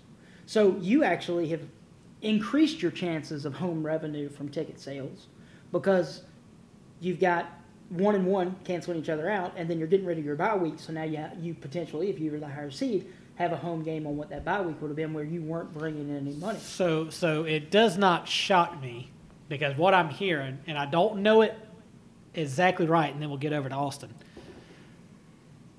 Addison wants the FCS format. Right. That's that. He wants a reduced regular season. I believe the SES only plays 11 games. I believe that's correct. The higher seed gets to host their first 2 playoff games, and then they go into the championship round. So he wants the FCS format, which has worked for them for who knows how long. It's worked well, and I think it's the teams still, again, the issue of having your home games and making the money because – let's face it, football is what makes universities money. On top of tuition being way too expensive, football makes universities money. So we don't want to, if you take that away, then it's going to make everything worse, right? Yeah. But no, the system in the FCS has worked very, very well. And you have such a larger group of teams that have the ability to make a run. You talk about Houston, you talk about Coastal Carolina, you talk about Cincinnati. There it is. 3. There it is. You talk about 3 teams that, hey, if Cincinnati or Houston gets hot at the end of the season and they have the potential where they could play Alabama, maybe you get Alabama on a bad day and you're able to squeak out a win, there's a chance for you to actually make a run for it if you're hot at the end of the season. I think it makes more sense. It opens up the competition, whereas right now you've got your perennial teams that are going to be in the playoffs. There's a handful of teams that you can say, there's probably I would say 5 teams that you can say 100% at least 1, maybe up to 4 of them are going to be in the playoffs every single year. And we talked about last week or the week before when we have the idea of the super league or the super conferences. this still gives everybody the opportunity to be able to get in there, and you don't have the issues with recruiting that you would have if that happens. Because now, even if you're not in one of those conferences, you have an opportunity to make a run for the playoffs. Yeah, and I think if you go to super conferences, like you mentioned, the playoff format will be different whenever It's they gonna go to have to super. be different, Yeah, it's going to yeah. be different. So Austin. So we've heard Addison's argument for the 16-team college football playoff. What say you? So very similar, except I think 12-team is the way to go. 12 teams. Interesting number. Yeah, 12 in the first, if we're doing this year. Okay, let's go 12. Your top 6 conferences, which would be Power 5 plus one other, right? How do you determine that other one? Not quite sure. Maybe collectively. Well, if you're talking about this year, that would be the American Athletic Conference. If you're talking about the year after that, who knows? Right. So your top 6 get automatic, right? And then you get 6 at-large bids. You do 4 conference champions get a bye. So your number, it's ranked like we talked about. What kind of ranking system? We'll leave it with the group of guys and gals in a room, right? Top 4 get a bye. 5 through 8 host 9 through 12. So again, just like we just talked about, that first round is actually a home game for those teams, right? Then you can get into having your Cotton Bowl, your Orange Bowl, whatever, in your semifinals afterwards. But I think that's the way to go. 12 teams. I don't think you're going to get, after you get outside, you add 8 more teams. I don't think there's going to be a lot of talk as far as, this was unfair. Yeah, 16, again, let's see 68 teams, absolutely. But I think right now you go 12. You don't reseed them either, right? You don't reseed after, just like college football playoffs. Right now, 1 through 4, it goes through. Same rankings. You don't reseed them after it gets done. I think that's the way to go. Well, the 12 teams kind of threw me for a loop because I don't know if I've heard a 12-team being pushed as an option. Not a popular option anyways, but that's an interesting. Jimbo Fisher's, when they asked him about the expansion, he said 12 at minimum. I'd love to see 16, but 12 I at like minimum. the 12 because you give me the first 4. Your top 4 get a bye. Yeah. You're rewarded for being in the top 4. Yeah, well, just So makes sense. So I mean, more college football is great, but I look at it. So for me, right now, with the current structure of college football, I think I would prefer the 8-team format. I like the 8-team format. I like how we're 16, 12, 18. 8, yeah. I mean 8, sorry. Yeah, 16, 12, 8. We're going less around the room. But I think you get your Power 5 conference champions automatic bids. If you want to argue with that, pay attention to college basketball. There is no Power 5 in college basketball, and your conference tournament champions get automatic bids.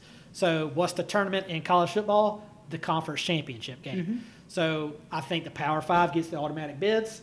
You have 3 at-large teams, and in this scenario, the highest-ranked Group of 5 team earns an automatic bid if they're in the top 8. So because you may have the scenario like Addison mentioned earlier, where you may have a Power 5 team that's outside that top 8. So if a Group of 5 is where a Power 5 conference champion fails to be, to me, that automatic bid.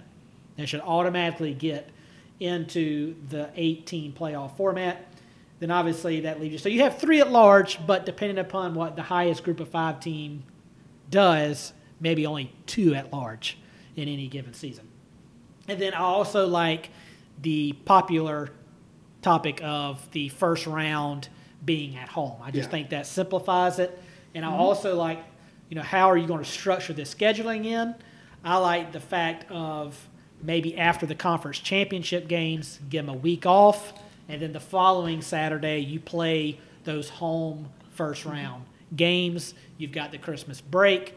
You play the final 2 rounds of the college football playoff. I think right now there's like a 10-day break in between the first round and then the championship game. Get rid of the 10-day break. Just do it like a normal, week-to-week schedule. And I also requirement that all conferences, even Group of 5s, go to a 9-game conference schedule. So right now, you've got some conferences playing 8, some conferences are playing 9. To me, that doesn't make any sense as a national perspective when you're trying to judge scheduling, because you've got one team that's playing 9 Power 5 schools and another team playing only 8 Power 5 schools. And I think that's more entertainment for the fan, because that's one more conference game they get to see instead of playing, Clemson playing Louisiana Tech this year. I like the idea of keeping the FCS game in place, and because of the money, it helps out those schools. But I don't care about going out and playing a Group of 5 school. I don't care. I would rather see another Power 5 opponent. And in Clemson's case, you go back to 11, you keep the South Carolina game on the schedule, and then you schedule an FCS school, or don't schedule an FCS school. Go out and schedule someone else. But the 8-team format with that structure, I think is what I would like to see the next step be. I think regardless, it has to expand in order for it to continue to be relevant. I think that right now, the way it's set up, it's not realistic.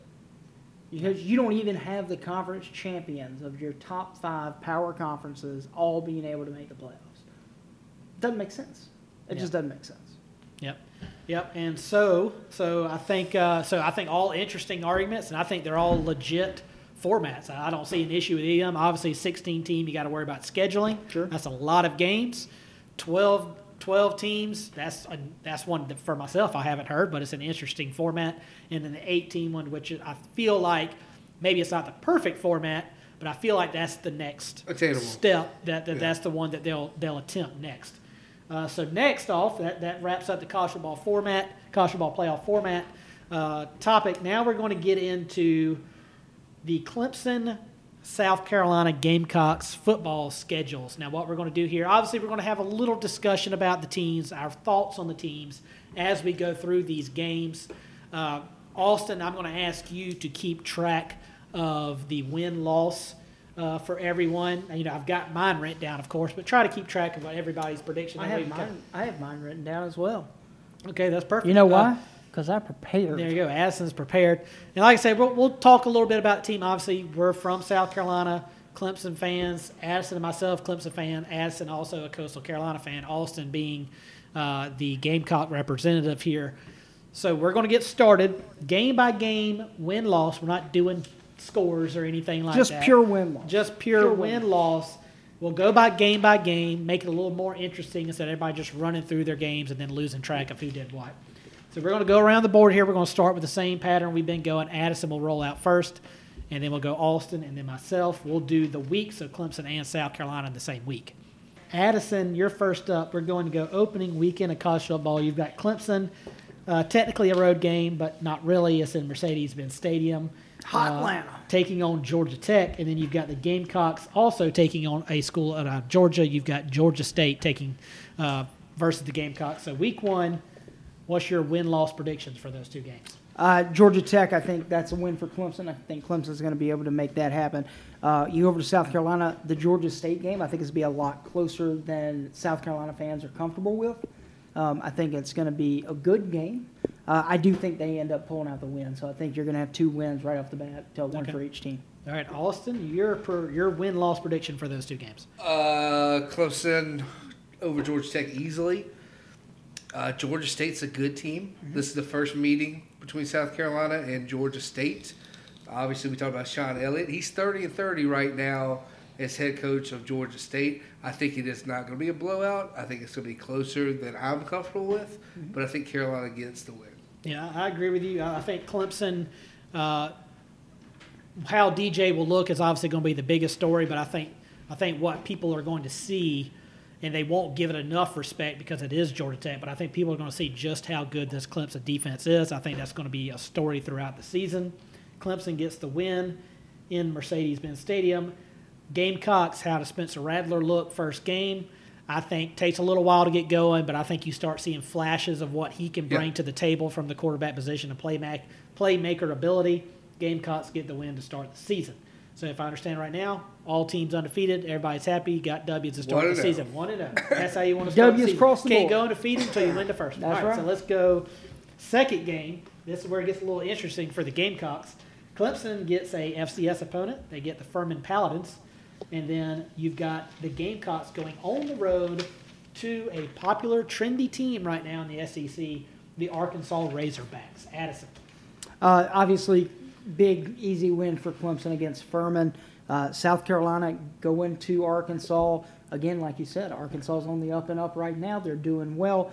I don't think it'll be a blowout, but I think Arkansas picks up the victory. It'll be very telling to see Spencer Rattler play against an SEC opponent week 2. On the road. It's going to be on the road. It's not going to be hospitable. How does he handle it? What does he do? Is he able to be what he was at Oklahoma, or does he come in and he become a South Carolina quarterback? There you go. All right, I had to throw it out there. I know. I think they lose to Arkansas. So Clemson win, Arkansas or South Carolina loss. All right. Big game. State Big game. game. Big right? game. Week 2 test. And it doesn't get any fun after this one. This is a big game. So for me, I got 3 scenarios of Carolina. There's the overachiever, we win every game that's iffy. Okay, I thought you were going to That's say win the every dream game. I was scenario. like, what? That's us picking up wins okay, at Missouri, Yeah. Arkansas, Tennessee. There's one where we lose every one of those games, Yes. and there's the split, right? I'm splitting it. Somewhere in the middle. This Okay. is a big one, and I've gone back and forth on this one. I think, unfortunately, you lose to Arkansas in this game. There's a big potential you win, but just to be safe in my predictions, I got us losing against Arkansas. Yeah, and I think that's so. Obviously, Clemson, Furman, Clemson gets the Yeah, W. yeah. I mean, just don't get injured. Try to get injury free there. Play your Clemson- backups. Don't get hurt. Clemson 2-0 to start season. South Carolina at Arkansas, trendy pick. A lot of hype around not how good South Carolina can be this year, but Shane Beamer. I mean, the national media is a fan of Shane Beamer. The Gamecocks fans right now are fans of Shane Beamer. How long does it take to Yeah, turn? and That's the then- question. I like Shane Beamer, but I don't. Wait. South Carolina fans are very understanding. Are they? Yeah, I think so. Oh no, you and I have an uncle who I would beg to differ to say he is understanding. of South Carolina laws. There's a. I'm not going to say majority of South Carolina fans, but there is a lot of a passionate, very very vocal loud. part of the fan base that is very impatient. But let's move on from We're that. moving on. We're moving on. Arkansas is a tough test for South Carolina right now. I think Arkansas is a more talented team, and yes, they lost some playmakers in the draft last year, but they hit up the transfer portal this offseason, brought in a lot more talent. South Carolina did as well, but still. I think right now South Carolina is going to have to rely too much on Spencer Rattler in this game, and I just don't think he's going to be able to get the win for him. Close game, but Arkansas gets the W, knocking off the Gamecocks' undefeated season out the window. We're moving on to the following week. Yeah, I agree. But I also think Spencer Rattler is better than Addison gives him credit for. He's 15-2 as a starter, and he's won his last 15 games he started. He's a good player coming into South Carolina. I think he's going to surprise you. I'm pretty sure that's what I said. I said he was a good player coming into South Carolina. I think he's going Does to he surprise become you. a South Carolina quarterback, which historically, not great. Yeah, so moving on. So now you've got South Carolina. They go on the road to Arkansas. We've got them losing on the road. Guess what? They get welcomed back home to the defending national champion Georgia Bulldogs. Clemson with another easy game there in week 3, taking on Louisiana Tech. I believe they're the Bulldogs as well. But regardless, you've got Georgia, South Carolina, Louisiana Tech, Clemson, Addison. Your thoughts? Clemson, obviously another easy win over Louisiana Tech. South Carolina, Georgia's a real good team, even with, I'm not picking them to win the SEC. I'm picking Alabama. The only reason is the number of starters Georgia's losing. We talked about that a little bit earlier.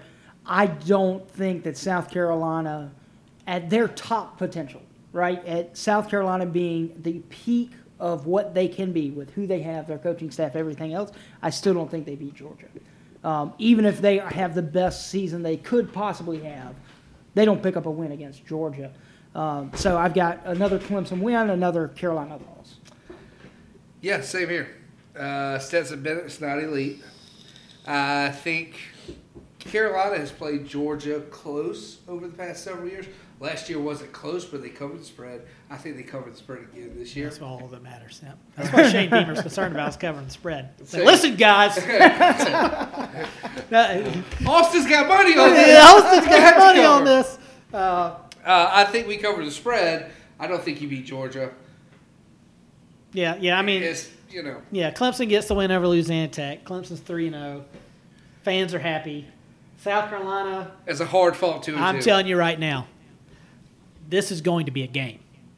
I think this is going to be Georgia Bulldogs they're going to be thankful when they walk out of the stadium they escape with a win. I mean, this is is South Carolina as talented as Georgia? No, not even close.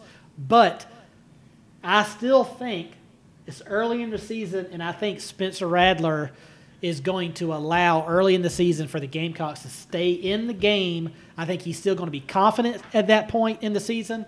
I think they give the Georgia Bulldogs a game. I think it's an ugly game, but Georgia escapes Williams-Brice with a win. Gamecocks go to 1-2, but I think the fans of the South Carolina Gamecocks will be happy, even though they're 1-2. I think they're going to be happy with where their football team sits at this point in the season. I'm going to say, and again, if South Carolina plays up to their potential, I agree with you. I think it's a much closer game than it could be. I think that they make it a game. I think that this is the game that Spencer Rattler has the opportunity to really endear the University of South Carolina fans to him. He plays a great game against Georgia, win or lose. He plays a great game against Georgia. Everybody, not that everybody's not already on the bandwagon, but every single South Carolina fan loves them some Spencer Rattler if he plays well against Georgia. Yeah, and I'll make this comment before we move on to the next week. Georgia will have the best team on the field. South Carolina may very well. They will have the best quarterback on the field, and it's not hands even down. It's not even close. No. And that's going to be enough, I think, because it's at home, hostile environment. I think they're going to give Georgia a very, very tough game. But sadly for the Gamecock fans, they won't get the W. Still going to be a loss, but it'll be a good game. I'm excited to watch it. So we will go to week 4 now. I always hate that it's usually a noon game. So I think right now, if I got everybody has Clemson at 3-0, and we all have South Carolina at 1-2. Yes, correct. Right now yes, through correct. 3. So now we'll go. South Carolina finally gets a game that they should win. Rest up, They heal get a up, breath. They get a breath. Get back in the win column. They take on Charlotte. Clemson goes on the road to take on the Demon Deacons. Obviously, Wake Forest, breaking news. Not breaking news, but the news came out this week. Their star quarterback, Sam Hartman, out indefinitely. Nobody knows when he'll be back. Undisclosed medical reason. Nobody knows when the return will be. Addison, Clemson, Wake Forest, South Carolina, Charlotte. Clemson, Wake Forest, I think, another easy win for Clemson, especially with the quarterback situation. I think Clemson gets another easy win off of this one. South Carolina playing Charlotte, again, it's a game you should win 100%. There shouldn't be anything. I think, again, Spencer Rattler coming off of a good game against Georgia, even with a loss, now is a chance for him to come out and shine. He comes out against a Charlotte team that the defense is not going to be an SEC-style defense. You're not going to be worried about him getting sacked every play. This is a defense he can really put up some crazy numbers on. I could see him putting up potentially, team record numbers at this game. He comes in, he does really well. They pick up the win against Charlotte. Clemson wins. Carolina wins. Yeah, I agree with you. South Carolina, they bounce back, get back in the win column. Clemson, Wake Forest, yes, they've become a legit 9-8, 9-10 win team in the ACC, but their style of offense does not work against Clemson's defensive front. It does not work. That mesh handoff, delayed handoff right there at the line, delaying it, that defensive line is just too good. You're just going to get chewed up. Yeah, and Wake Forest, they try to outscore everyone, and they're not going to be able to put up the points against that Clemson defense. But I think the key, what I do want to bring up about this game, this is where the quarterback storyline of Clemson takes shape for the season. if DJ hasn't shown in the first 3 weeks that he is a consistent performer on offense, I think this game, if he comes out and some reason is shaky in the first half, I think you see Cade Klubnik step in, and I think he will be given the reins. But I don't think that's how it's going to play out. I think DJ is somewhere in between what you saw his freshman year and his sophomore year, and that's good enough with this Clemson defense and with that strong run game. Clemson gets the win on the road. South Carolina gets a nice win, bounce back, gets back in the win column of Charlotte. One thing I will say about the quarterback situation you just brought up, I think that your first 4 games as Clemson, it all comes down to how many interceptions does he throw. If he can control the ball, he doesn't have to throw for 400, 500, 600 yards every game. He has to keep his percentage of interceptions down. If he can minimize the number of interceptions he has over that 4-game span, then I think, hey, it's your team, make it happen. Yep. And so that brings us into week 5. We're all on the same page with our records.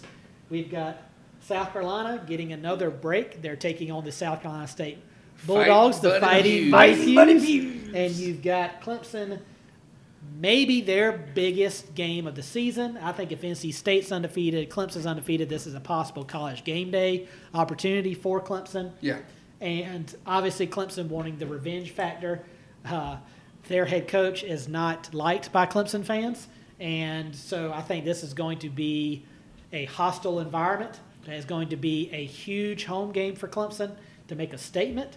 Addison, Clemson, NC State, South Carolina State. Clemson, NC State, I think is going to be a close game. I think it's going to be a hard-fought game. I do think Clemson picks up the win. But again, I think that this is one of those games where you can stumble. You don't play your A game when you're playing against North Carolina State, game 5, it's going to hurt you. It's going to hurt you bad. So they've got a chance to maybe slip up, but I think they will win. South Carolina, you're playing South Carolina State. This should be an easy win. I do think they'll win pretty handily. However, this is the same situation where South Carolina State, look, they've done better over the past number of years. They continue to get better. Their number 1 linebacker from a couple years ago is now one of the best, if not the best linebackers in the NFL. They are getting decent people to go to that school.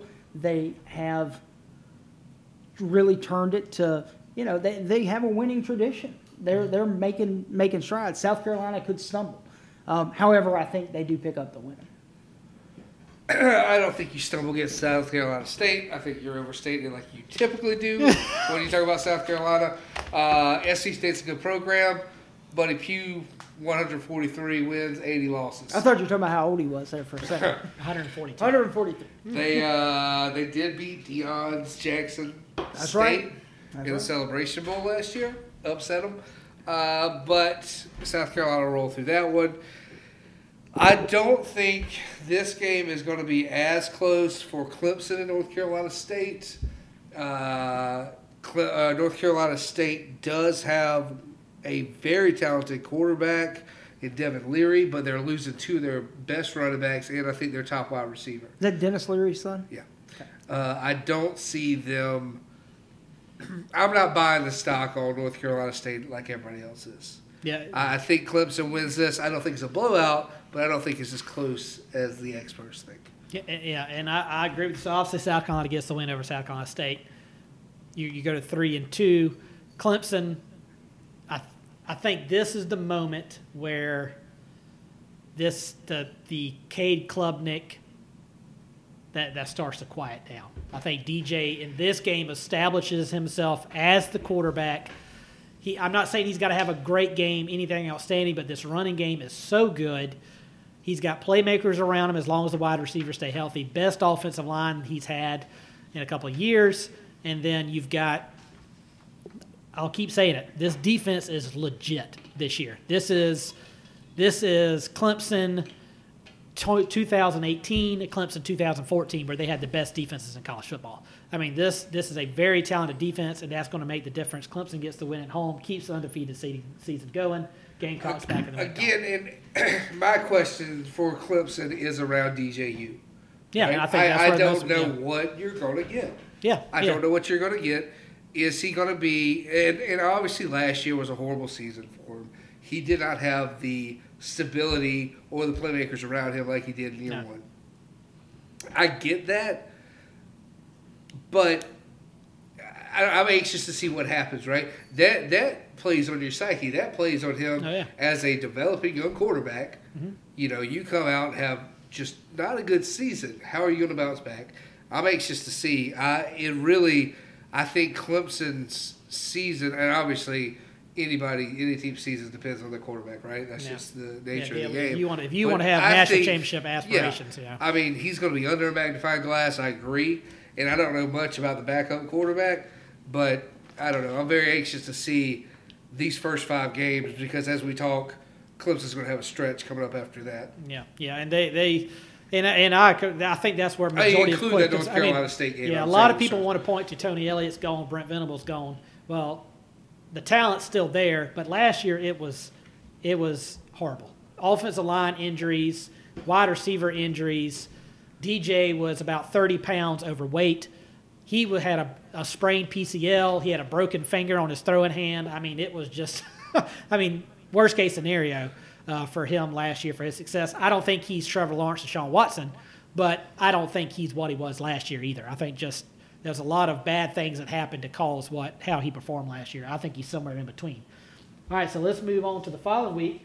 Gamecocks go back on the road to take on Mark Stoops' Kentucky Wildcats, and Clemson goes on the road to take on Boston College. Addison, what do you have? Boston College game is always a scary game for Clemson, regardless of how everybody's doing in the season.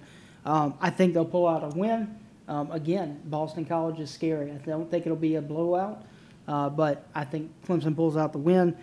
South Carolina, on the other hand, I don't think they're going to be able to take Kentucky. Kentucky, I think, is the dark horse in the SEC East right now. I think they've got a chance to not win the SEC East, but to be up there in the top tier. And because of that, I don't think South Carolina is able to pick up the win.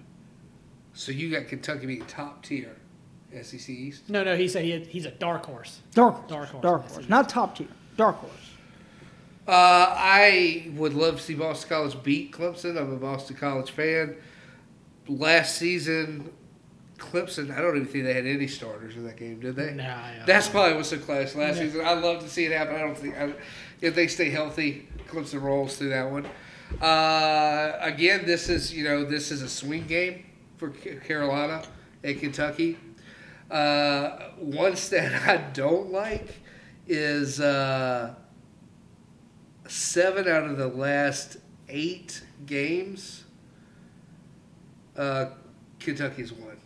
And we haven't won in Lexington since 2012, which is insane. Yeah.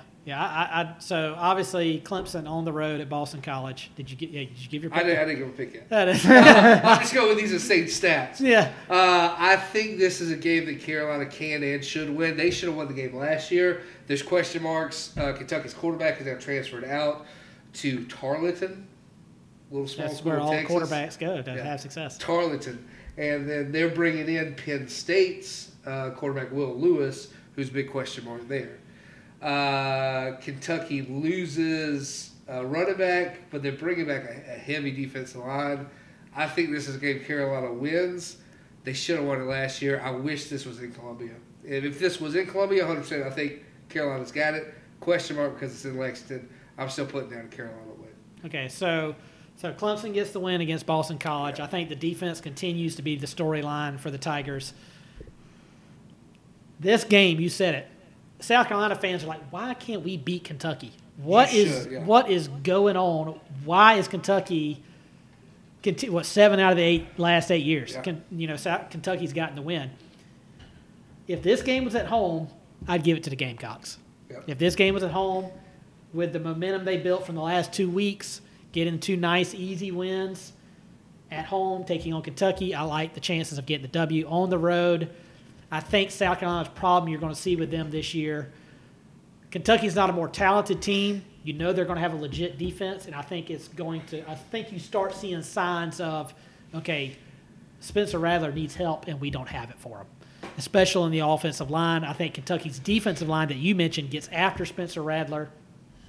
Another ugly, low-scoring game. Kentucky loves games like that, and Kentucky gets the W on the road. Here's the key. Here's the key to Carolina as a whole. It's the offensive line. Horrible, right? Yeah, Horrible pass. I've heard ESPN people that's been at camp that says this is the worst offensive line in the SEC.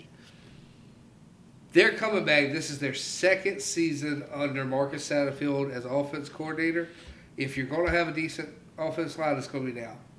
You're bringing back 7 guys who started 6 games last year. You got your tackles, Tayshaun Wanamaker and Dylan Wadham, who are excellent. I think if there's anything that's going to be improved, it's got to be the offensive line.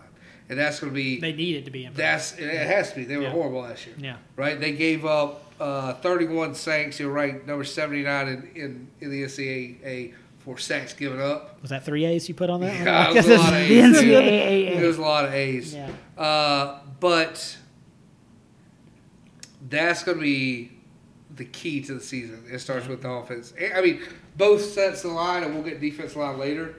But, I mean, offense line, that's the main thing. Yeah.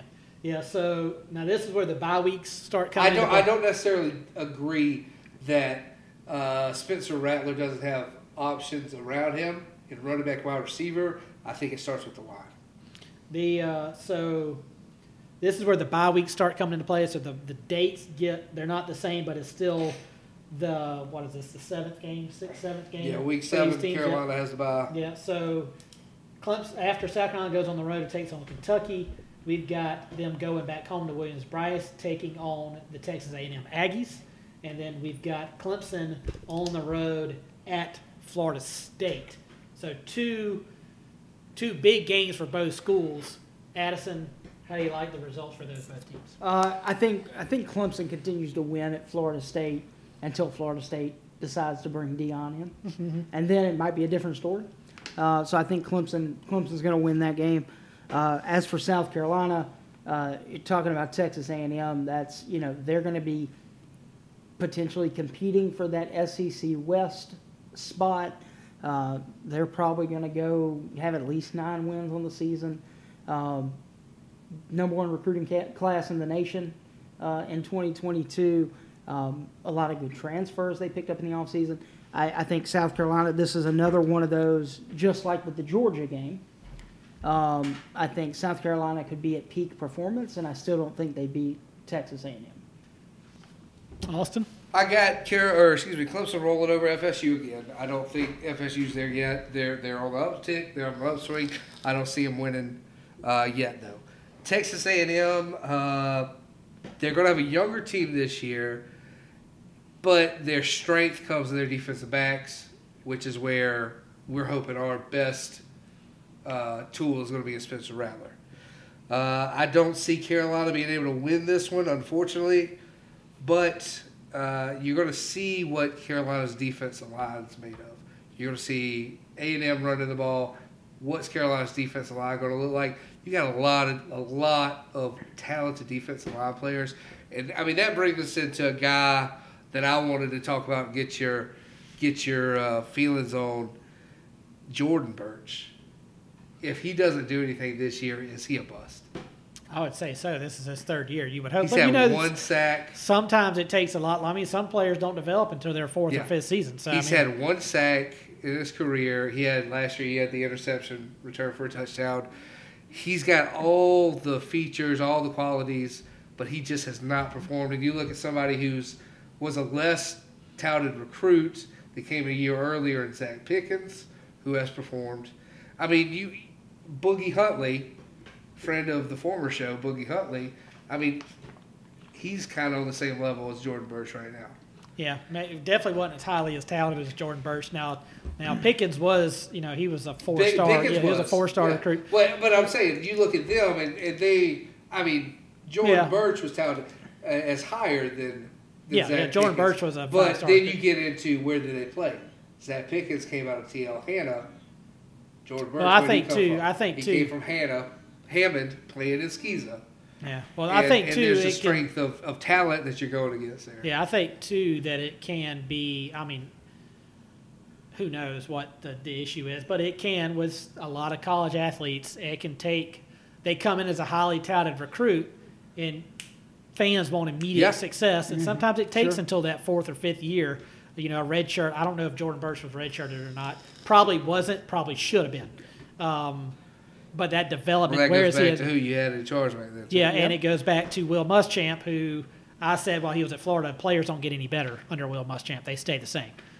So that moving on to my picks for that one, I like Clemson on the road at Florida State. Again, the defense is just too dominant. Defense travels. They get the win on the road and stay undefeated.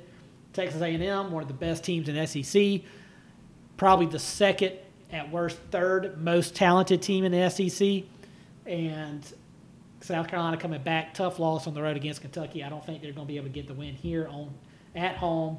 South Carolina falls to the Aggies, and we are now sitting at, what's our record? I believe that puts the Gamecocks with me at 500, maybe one game under 500, somewhere in there, and Clemson undefeated. I got Carolina 500. in week 7, 4-3. Okay. Yeah, 4-3. So I think I'm 3-4. I believe Addison's probably 3-4 as well, because I think we've been Correct. in agreement. All right, so moving on. Next, we've got the Battle of Columbia. You've got South Carolina Gamecocks taking on Missouri, and you've got Clemson taking on Syracuse. Clemson, Syracuse. I think Clemson's going to pick up that win. Is Danny DeVito's nephew still at Tommy Syracuse? DeVito? I don't think so. Still Syracuse? Syracuse is another one of those that historically plays Clemson close. It's a scary game, but I think Clemson's going to pick up the win on that one. South Carolina coming back after a pretty big loss, I'm thinking, after the Texas A&M game. They're playing Mizzou. I think they pick up the win over Mizzou. I think it's an important win for them for the season. I think that it gives them a little bit of hope moving forward. Hey, we've got a chance to save this season, make it something special. So I think South Carolina and Clemson both pick up wins. Clemson, Syracuse is garbage. Yeah. Clemson, easy schedule so far. They're rolling through, right? Battle for the Mayor's Cup. It's Halloween weekend. Willie B's rocking. It's probably going to be a night game. That's going to be a fun game. They always play Missouri close. Missouri's won the last 3. They won last year 31-28. Another game, Kentucky, Missouri. Carolina should have won both of those games. I got them bouncing back this season with both wins in these games. You get after, they got a sophomore quarterback in Brady Cook. They're young, they're inexperienced. I think if you can actually get your defense line, your edge rushers moving, I think you can pressure him. I think Carolina gets the win. Yeah, I like that. Clemson gets the win over Syracuse, although for some reason Syracuse tends to play Clemson close. Every year. I don't understand it. But Every year. But I think Clemson gets an easy win, and then I think South Carolina, hold on to your seats, guys. Things are about to get interesting in Columbia, South Carolina. I got the Gamecocks winning Missouri over Missouri. Questions will be around. I hate to say it. Gamecock fans don't want to hear it, but Spencer Rattler has the past that he has. Known as can be a problem in the locker room. That's his past in Oklahoma. I think Shane Beamer is the right man to guide him through a difficult 2-loss stretch there with Kentucky and A&M. Gets the ship righted, shows that he's the right guy to lead the Gamecocks the rest of the season. They get a good, important win. Big win. Over Missouri here. All right, so now moving over. Gamecocks taking on Vanderbilt. Clemson on the road, toughest test of the season in South Bend, taking on the Fighting Irish. Addison, what do you think? South Carolina is taking on Vandy. Vandy's the worst team in the SEC, East or West. South Carolina. Southeast, West, North, whatever you want to say. SEC. Soon it'll be that, because it'll be the everything. SEC all over the place. I think that's going to be a good quality win for South Carolina. I think it's going to be Quality? a quality. It'll be a win. I think he means put some points on it'll be it. a big win. Yeah. It'll be a big win. I think they'll be high. They'll be high off the victory over Mizzou. They come in and they beat Vandy pretty substantially. Clemson, on the other hand, heading to South Bend, I got them losing that game. I think that's going to be It's going to be a tough game. Any game in South Bend is going to be hard. I think Clemson's going to be real high on their horse going into that game. I think they may. Hey, give me that horse. I think they're going to not overlook Notre Dame, because you can't overlook Notre Dame, but I don't think they're going to go into it with as good of a mentality as they're going to need to win in South Bend. I think Clemson picks up their first loss of the season at Notre Dame. DJU, 3 picks in the game, Fighting Irish win. Moving over to Vandy, Carolina has won 13 straight against Vanderbilt. We're going to make it 14. If we lose that game, Yeah.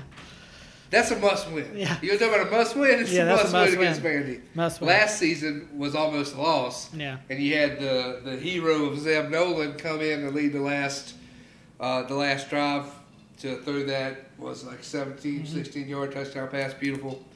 Carolina wins this one, God willing.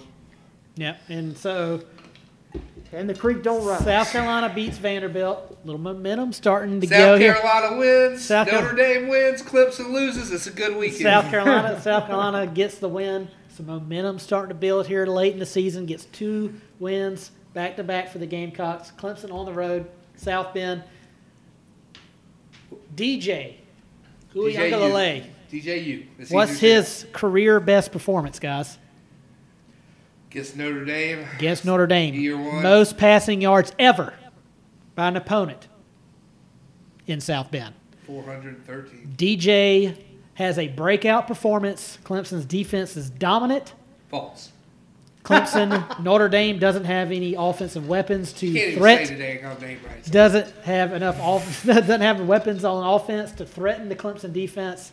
Clemson wins. Lower scoring, controlled win for Clemson. I like them to win. Continue the undefeated season. First year head coach. That's where the question mark comes in line. I don't think they're fighting Irish. There's going to be questions on offense. How are we going to score? Who's our playmakers? Ground and pound, best offensive line in the nation. We'll be going against the best defensive counteract. line in the nation. To counteract Clemson gets the win. Clemson. Clemson gets the win. DJU, 3 picks. Notre Dame wins. Yeah, okay. All right, so Write it down. Don't say Clemson's write it down. undefeated. So now we'll move on. They're not undefeated. They just lost. No, Clemson just won. So now we're moving on. Going down to the Swamp are the Gamecocks to take on Florida first-year head coach Billy Napier. Clemson taking on a sneaky good Louisville Cardinals team under Scott Satterfield at home. Addison. Louisville is a good team. Louisville's a quality team. I think that Clemson comes off a loss at Notre Dame, refocused. You know, hey, we got to get back in this. They come into that game, they're ready, and they pick up a big win over a Louisville team that's a good quality team. So I think Clemson picks up the win. South Carolina going down to the Swamp. Billy Napier, I think, is going to start turning around the Gators. And I think that South Carolina is going to Careful when drop. you try to turn around and get it. Yeah, you don't want to turn them around. I She's think, 1, 2, 3. Just split down the middle. They get a video. I think the Gators pick up the win at home. I think that South Carolina is going to drop that one. I think that, again, they're just going to be overpowered. I think the offensive line for South Carolina is going to be the issue in that game. South Carolina offensive line is going to be issued in every game. Yeah, that's a question mark in every game. Fair I'm just being enough. honest No, with you. yeah. But I think Be 100% South Carolina honest with you. South Carolina's going to take the L in the Swamp. Clemson picks up the win. Okay, all right, Austin. Clemson keeps rolling. Easiest schedule in the world so far. In the world. Well, So far, they've taken on NC State, top 15 team. You got NC Wake State Forest. not buying it. Wake Forest. Wake Forest. Without who knows when their quarterback comes. Yeah. And then Notre Dame. They lost to Notre Dame. But they won. But they They lost won. to Notre Dame. So you're confused there. So they're going to beat Louisville, sure. It's in baseball. They're off making bats. You know? All right, so we're going down to the Swamp. But this is in Columbia. 100% Carolina gets the win. We're going down into the Swamp. Kind of scary. Last year, you beat Florida by 3 touchdowns, but you had the Hunchback in Gainesville down there. What do you think about this quarterback coming in Florida? Well, do you have a win? Or what's your prediction? I'm asking you a question. What do you think about Well, AR-15? What a cool nickname. That is. Now Yeah, that he's that's retired a nickname there. He's retired it. Yeah. I say we still call him AR-15. Yeah. Well, he's not going to do anything to keep us from calling him that. Yeah, right. Yeah. No, I think I want to see how he plays the season. I'm very anxious to see what he's going to come in, or how he's going to come in and perform as their quarterback. I think from a Gamecocks perspective, if you want to beat Florida, you better do it now. You got one last year. Let's get it this year because it's going to be tough coming up. I think Billy Napier's the man for the job in Gainesville. And I think he's going to turn them around. but I really think Carolina can squeeze out a win this year. Why are you laughing at us? Now, well, You talking about turning around Gators too? Hey, if there's anybody to turn around a Gator, it's Billy Billy Napier. That's right. So Clemson gets the win over Louisville. I think it's a pretty Easiest entertaining game, schedule but I ever. think Clemson gets the win. Hey, I tell you what, your schedule's almost as easy as Coastal. They remain undefeated. I think that puts them at 10-0 right now. 9-1. And then the Gamecocks go down to Florida. I told you, hold on, Gamecock fans. It's about to get entertaining. I think the Gamecocks make it 3 in a row. They go down to the Swamp. There it is. As big a fan as I am of Billy Napier, I am in complete agreement with Austin. He's going to right that ship. Not in year one. Turn that game around. Not in year one. As a college football fan, I kind of have a school in every conference that I root for. I like Florida. I've always kind of made them my SEC team. Down the Swamp, great environment. You look like a Florida fan. But the Gamecocks. He does look like a Florida I don't have fan. jorts on, so no. Let's tell everybody what you are wearing. You're wearing a Dr. Xavier's Institute. X-Men. So we have the Gamecocks. 3 wins in a row. Longest win streak of the season. Longest win streak in team history. Yeah, longest win streak of the season. Spencer Rattler's looking good. Gamecocks fans are excited. Go on the road, get a win. And Clemson and South Carolina fans are happy after the week. So let's move on. All right. Now we've got another big weekend. Another huge weekend. Clemson takes on Miami. Mario Cristobal, Austin's pick to win the ACC. And you've got you've got Addison. What's your thoughts? You got South Carolina taking on Tennessee, maybe a team that overperformed last season.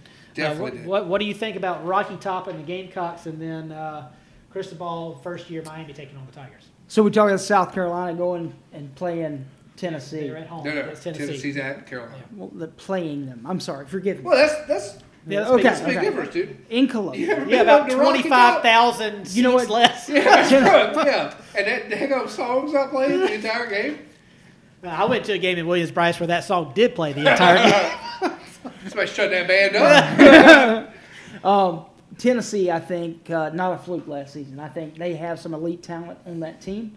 I think their quarterback, Hendon Hooker, is a good quality quarterback. I think he's a top-tier quarterback. I think they're going to have 9 wins this season. I think one of those wins is going to be against South Carolina. I think Tennessee picks up the win. South Carolina loses that game. We go over to Clemson. Clemson playing Miami. Mario Cristobal, I think, again, one of my top picks for the best change in coaching in the entire nation. I'm very excited about Miami, the U coming back. I am a Clemson fan, but I do love me some Miami Hurricanes. Clemson drops that game. Miami's going to pick up that win. All right, so Clemson falling to Miami and the Gamecocks falling to the Volunteers of Tennessee, according to Addison. Austin? I agree with both picks. Both picks. I think Miami is going to be the winners of the ACC. I'll stick with that. I think they upset Clemson. By this point, Clemson's still ranked higher than Miami.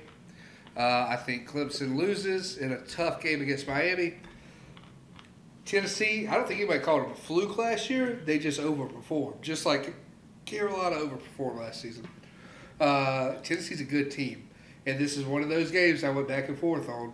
But I think, to be safe, I'm picking Carolina losing to Tennessee in a closer game. Okay. Yeah, so all right, so we've got 4 losses already coming my way. So Clemson, Miami.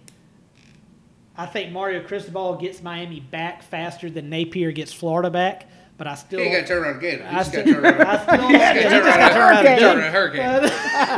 I don't think. Duck. Yeah, whatever. So I don't think Miami is talented going into Death Valley. That defense, I don't like their chances. I do think there's a rematch coming down the road. Agreed. But Clemson gets the win at home against Miami, go to 11-0 in the season. And like I warned y'all, hold on, Gamecock fans. You have now reached 4 wins in a row. In Williams-Brice, big-time game, establishing yourself in the SEC East standings. Wait, you picked Carolina beat I Tennessee? think South could- Carolina Carolina will beat knock Tennessee. off Tennessee in Williams-Brice. That's why I'm going with them. At home, a lot of momentum, 3-game winning streak, playing their best ball of the Yeah. season. I think they knock off Tennessee I'd love to see at it. home. Gamecocks, 7th win of the season. I didn't see that coming from you, but 7th all win of right. the season. Everybody's excited. Yeah. Now, Now's the big we get to rivalry week. Big week. rivalry. Clemson taking on, those R's are hard to say, guys.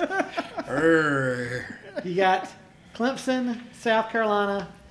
First time in Death Valley since, 2019, I believe. They were supposed to play in Death Valley in 2020. Game didn't occur. They played What was that? Go COVID. So 2021, they played in Williams-Brice. South Carolina fans excited. Hey, Clemson stinks this year. This is our chance.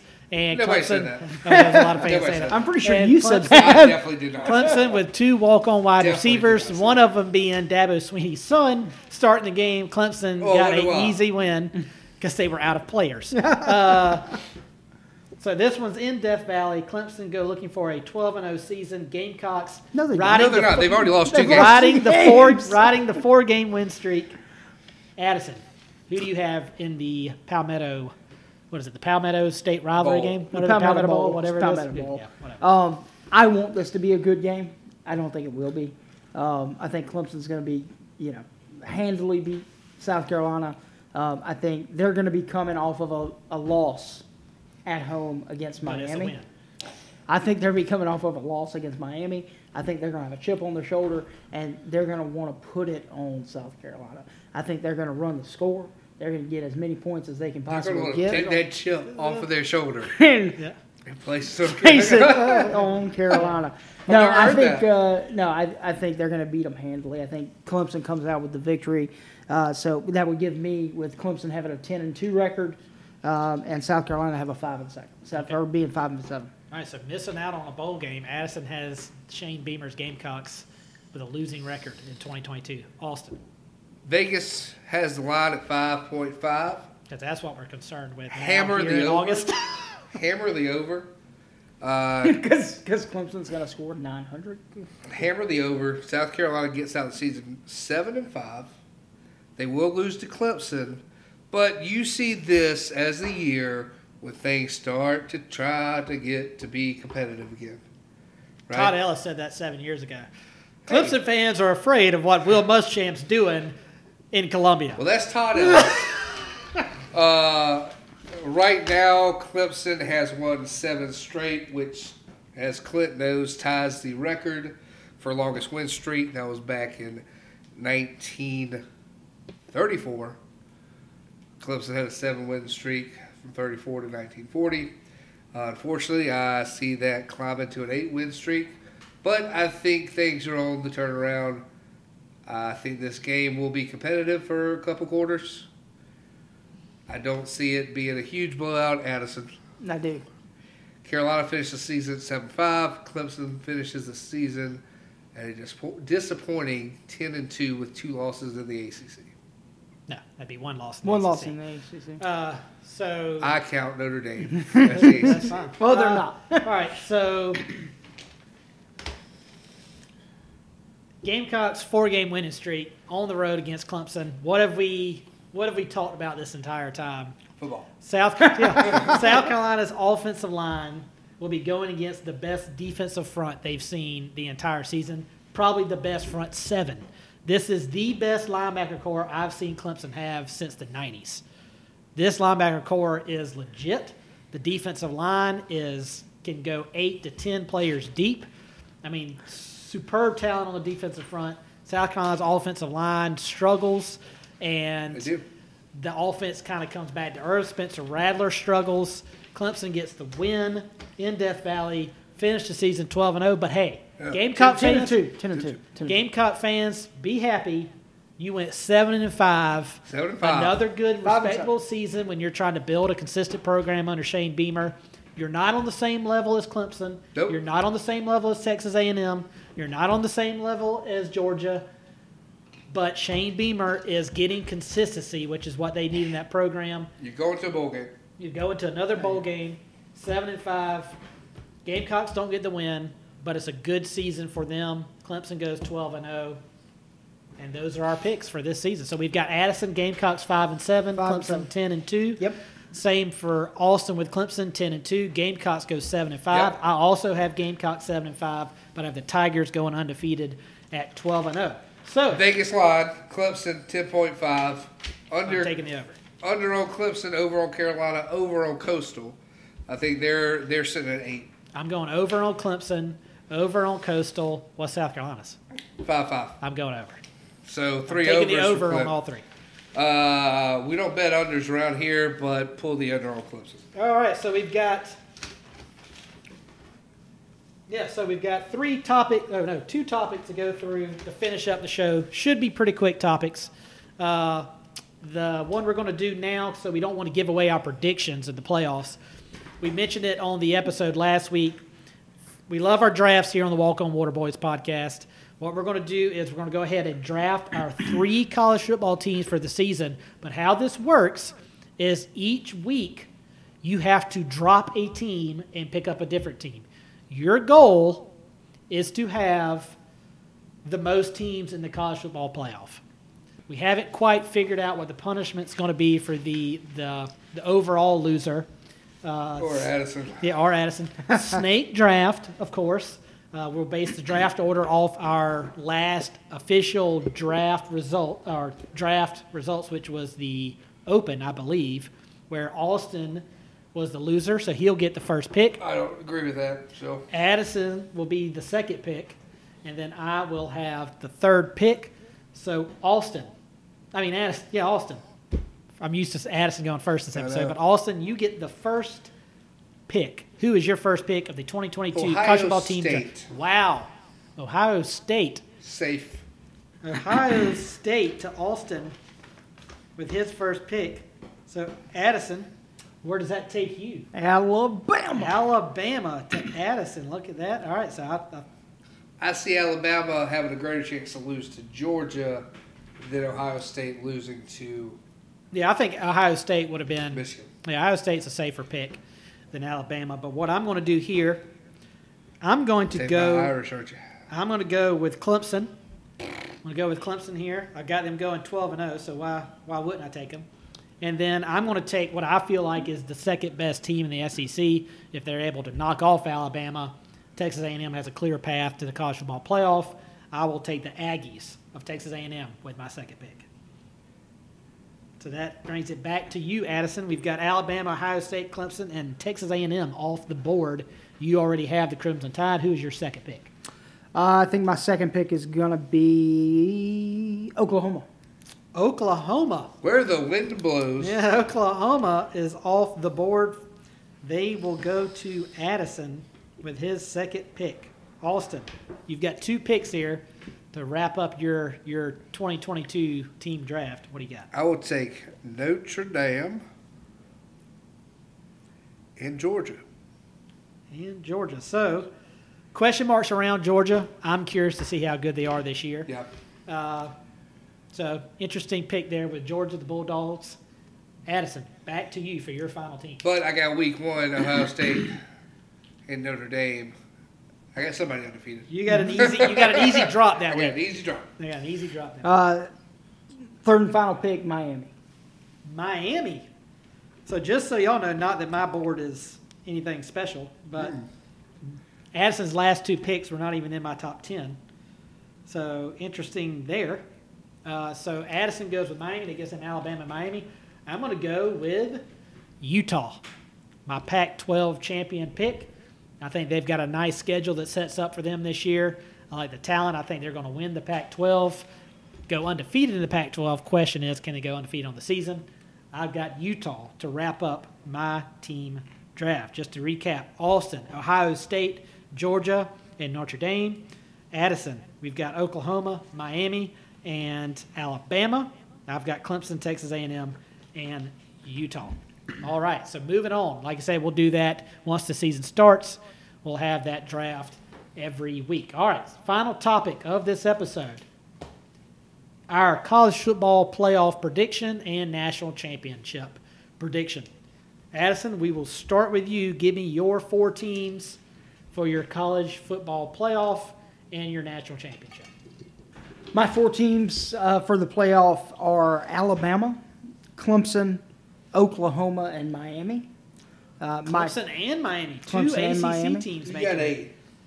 What? Clemson, 2 loss Clemson making it? I got a 2-loss Clemson making it because I think Miami's going to Garbage. be a 1-loss team. The only time they're going to lose is going to be when they lose to Clemson in the ACC championship. Okay, interesting pick there. And then the overall champion, I've got Alabama winning it all this year. You have them knocking off. I have them beating Clemson. You have Alabama knocking off Clemson in the national championship. All right, Austin? Alabama versus number 1, Alabama versus number 4, Ohio State. Number 2, Miami versus number 3, Georgia. I got Alabama beating Miami in the national championship. Wow, Mario Cristobal, the hype train is long gone. You can't even see that train anymore, man. It's long gone. Miami going to the national championship, the first year under Mario Cristobal, and he's holding up the U sign. Taking the U. Taking the All U. right. Man, hit All right. stick. So you've got Alabama win the national championship over Clemson. That's Addison I'm pointing at. I don't know why I said you. And then Austin's got Alabama win the national championship over Miami. All right, so I've got 1 seed Ohio State taking on 4-seeded Utah. I've got 2-seeded Clemson taking on 3-seeded Alabama. I've got a national championship of 1 seed Ohio State taking on 3-seeded Alabama. And I've got Alabama winning the national championship, best quarterback in college football in Bryce Young. And like Nick Saban said himself, last year was a rebuilding year, guys. We're winning it all this year in 2022. So Alabama picks, all 3 of us picked Alabama, just different matchup in the national championship game. All right, so that's going to put a wrap on the college football preview episode record here. 8.5 hours later. We're looking at about 2 hours and 45-minute episode. But, hey, we've been telling you all along we love some college football. We want to do a special episode dedicated to college football. So hope you enjoyed it. You got a little bit of, 2-3 weeks before the season gets going, not counting week 0. So I'll open up the floor to you guys. Anything you want to mention, maybe something we didn't discuss before we get out of here? Yeah. Cole Hauser, Rip Wheeler from the TV show Yellowstone, his son, high school senior tight end Ryland Hauser, just got offered by Mississippi State. Wow. Okay. Pop culture news for you there. Little nugget there before we leave. All right, Addison, anything? No, I'm you want excited. to give us a Coastal Carolina fight song before we get out of here? You're not ready for it. Do you have one? I think Coastal, we do. What is it? Not going to tell you. No. No, I'm excited. College football's right around the corner. I think I'm excited about Coastal's chances on the season. I don't think we're going to make the playoffs, but I think it's going to be a good run. No, just excited about the season. I'm excited that I was able to be as prepared for this episode as I was. I am as well. That was exciting. So we there probably you go. would have been an hour and a half if you weren't so prepared. That's So. correct. But no, I'm excited about the season. Just ready to get it going. Yeah, excited. Excited. Few weeks. That's all we can say is excitement here at the Walk On Waterboys podcast. So for Addison, Austin, I am Clint, and we will see you in 2 weeks, I believe, before we actually record another episode. So Is that right? Yeah, I think that's right. So we just put in almost 3 hours of episode here, guys. So, Let's go fire and grill so up. yeah. All right. So y'all hope you enjoy the episode, and we'll see you next time.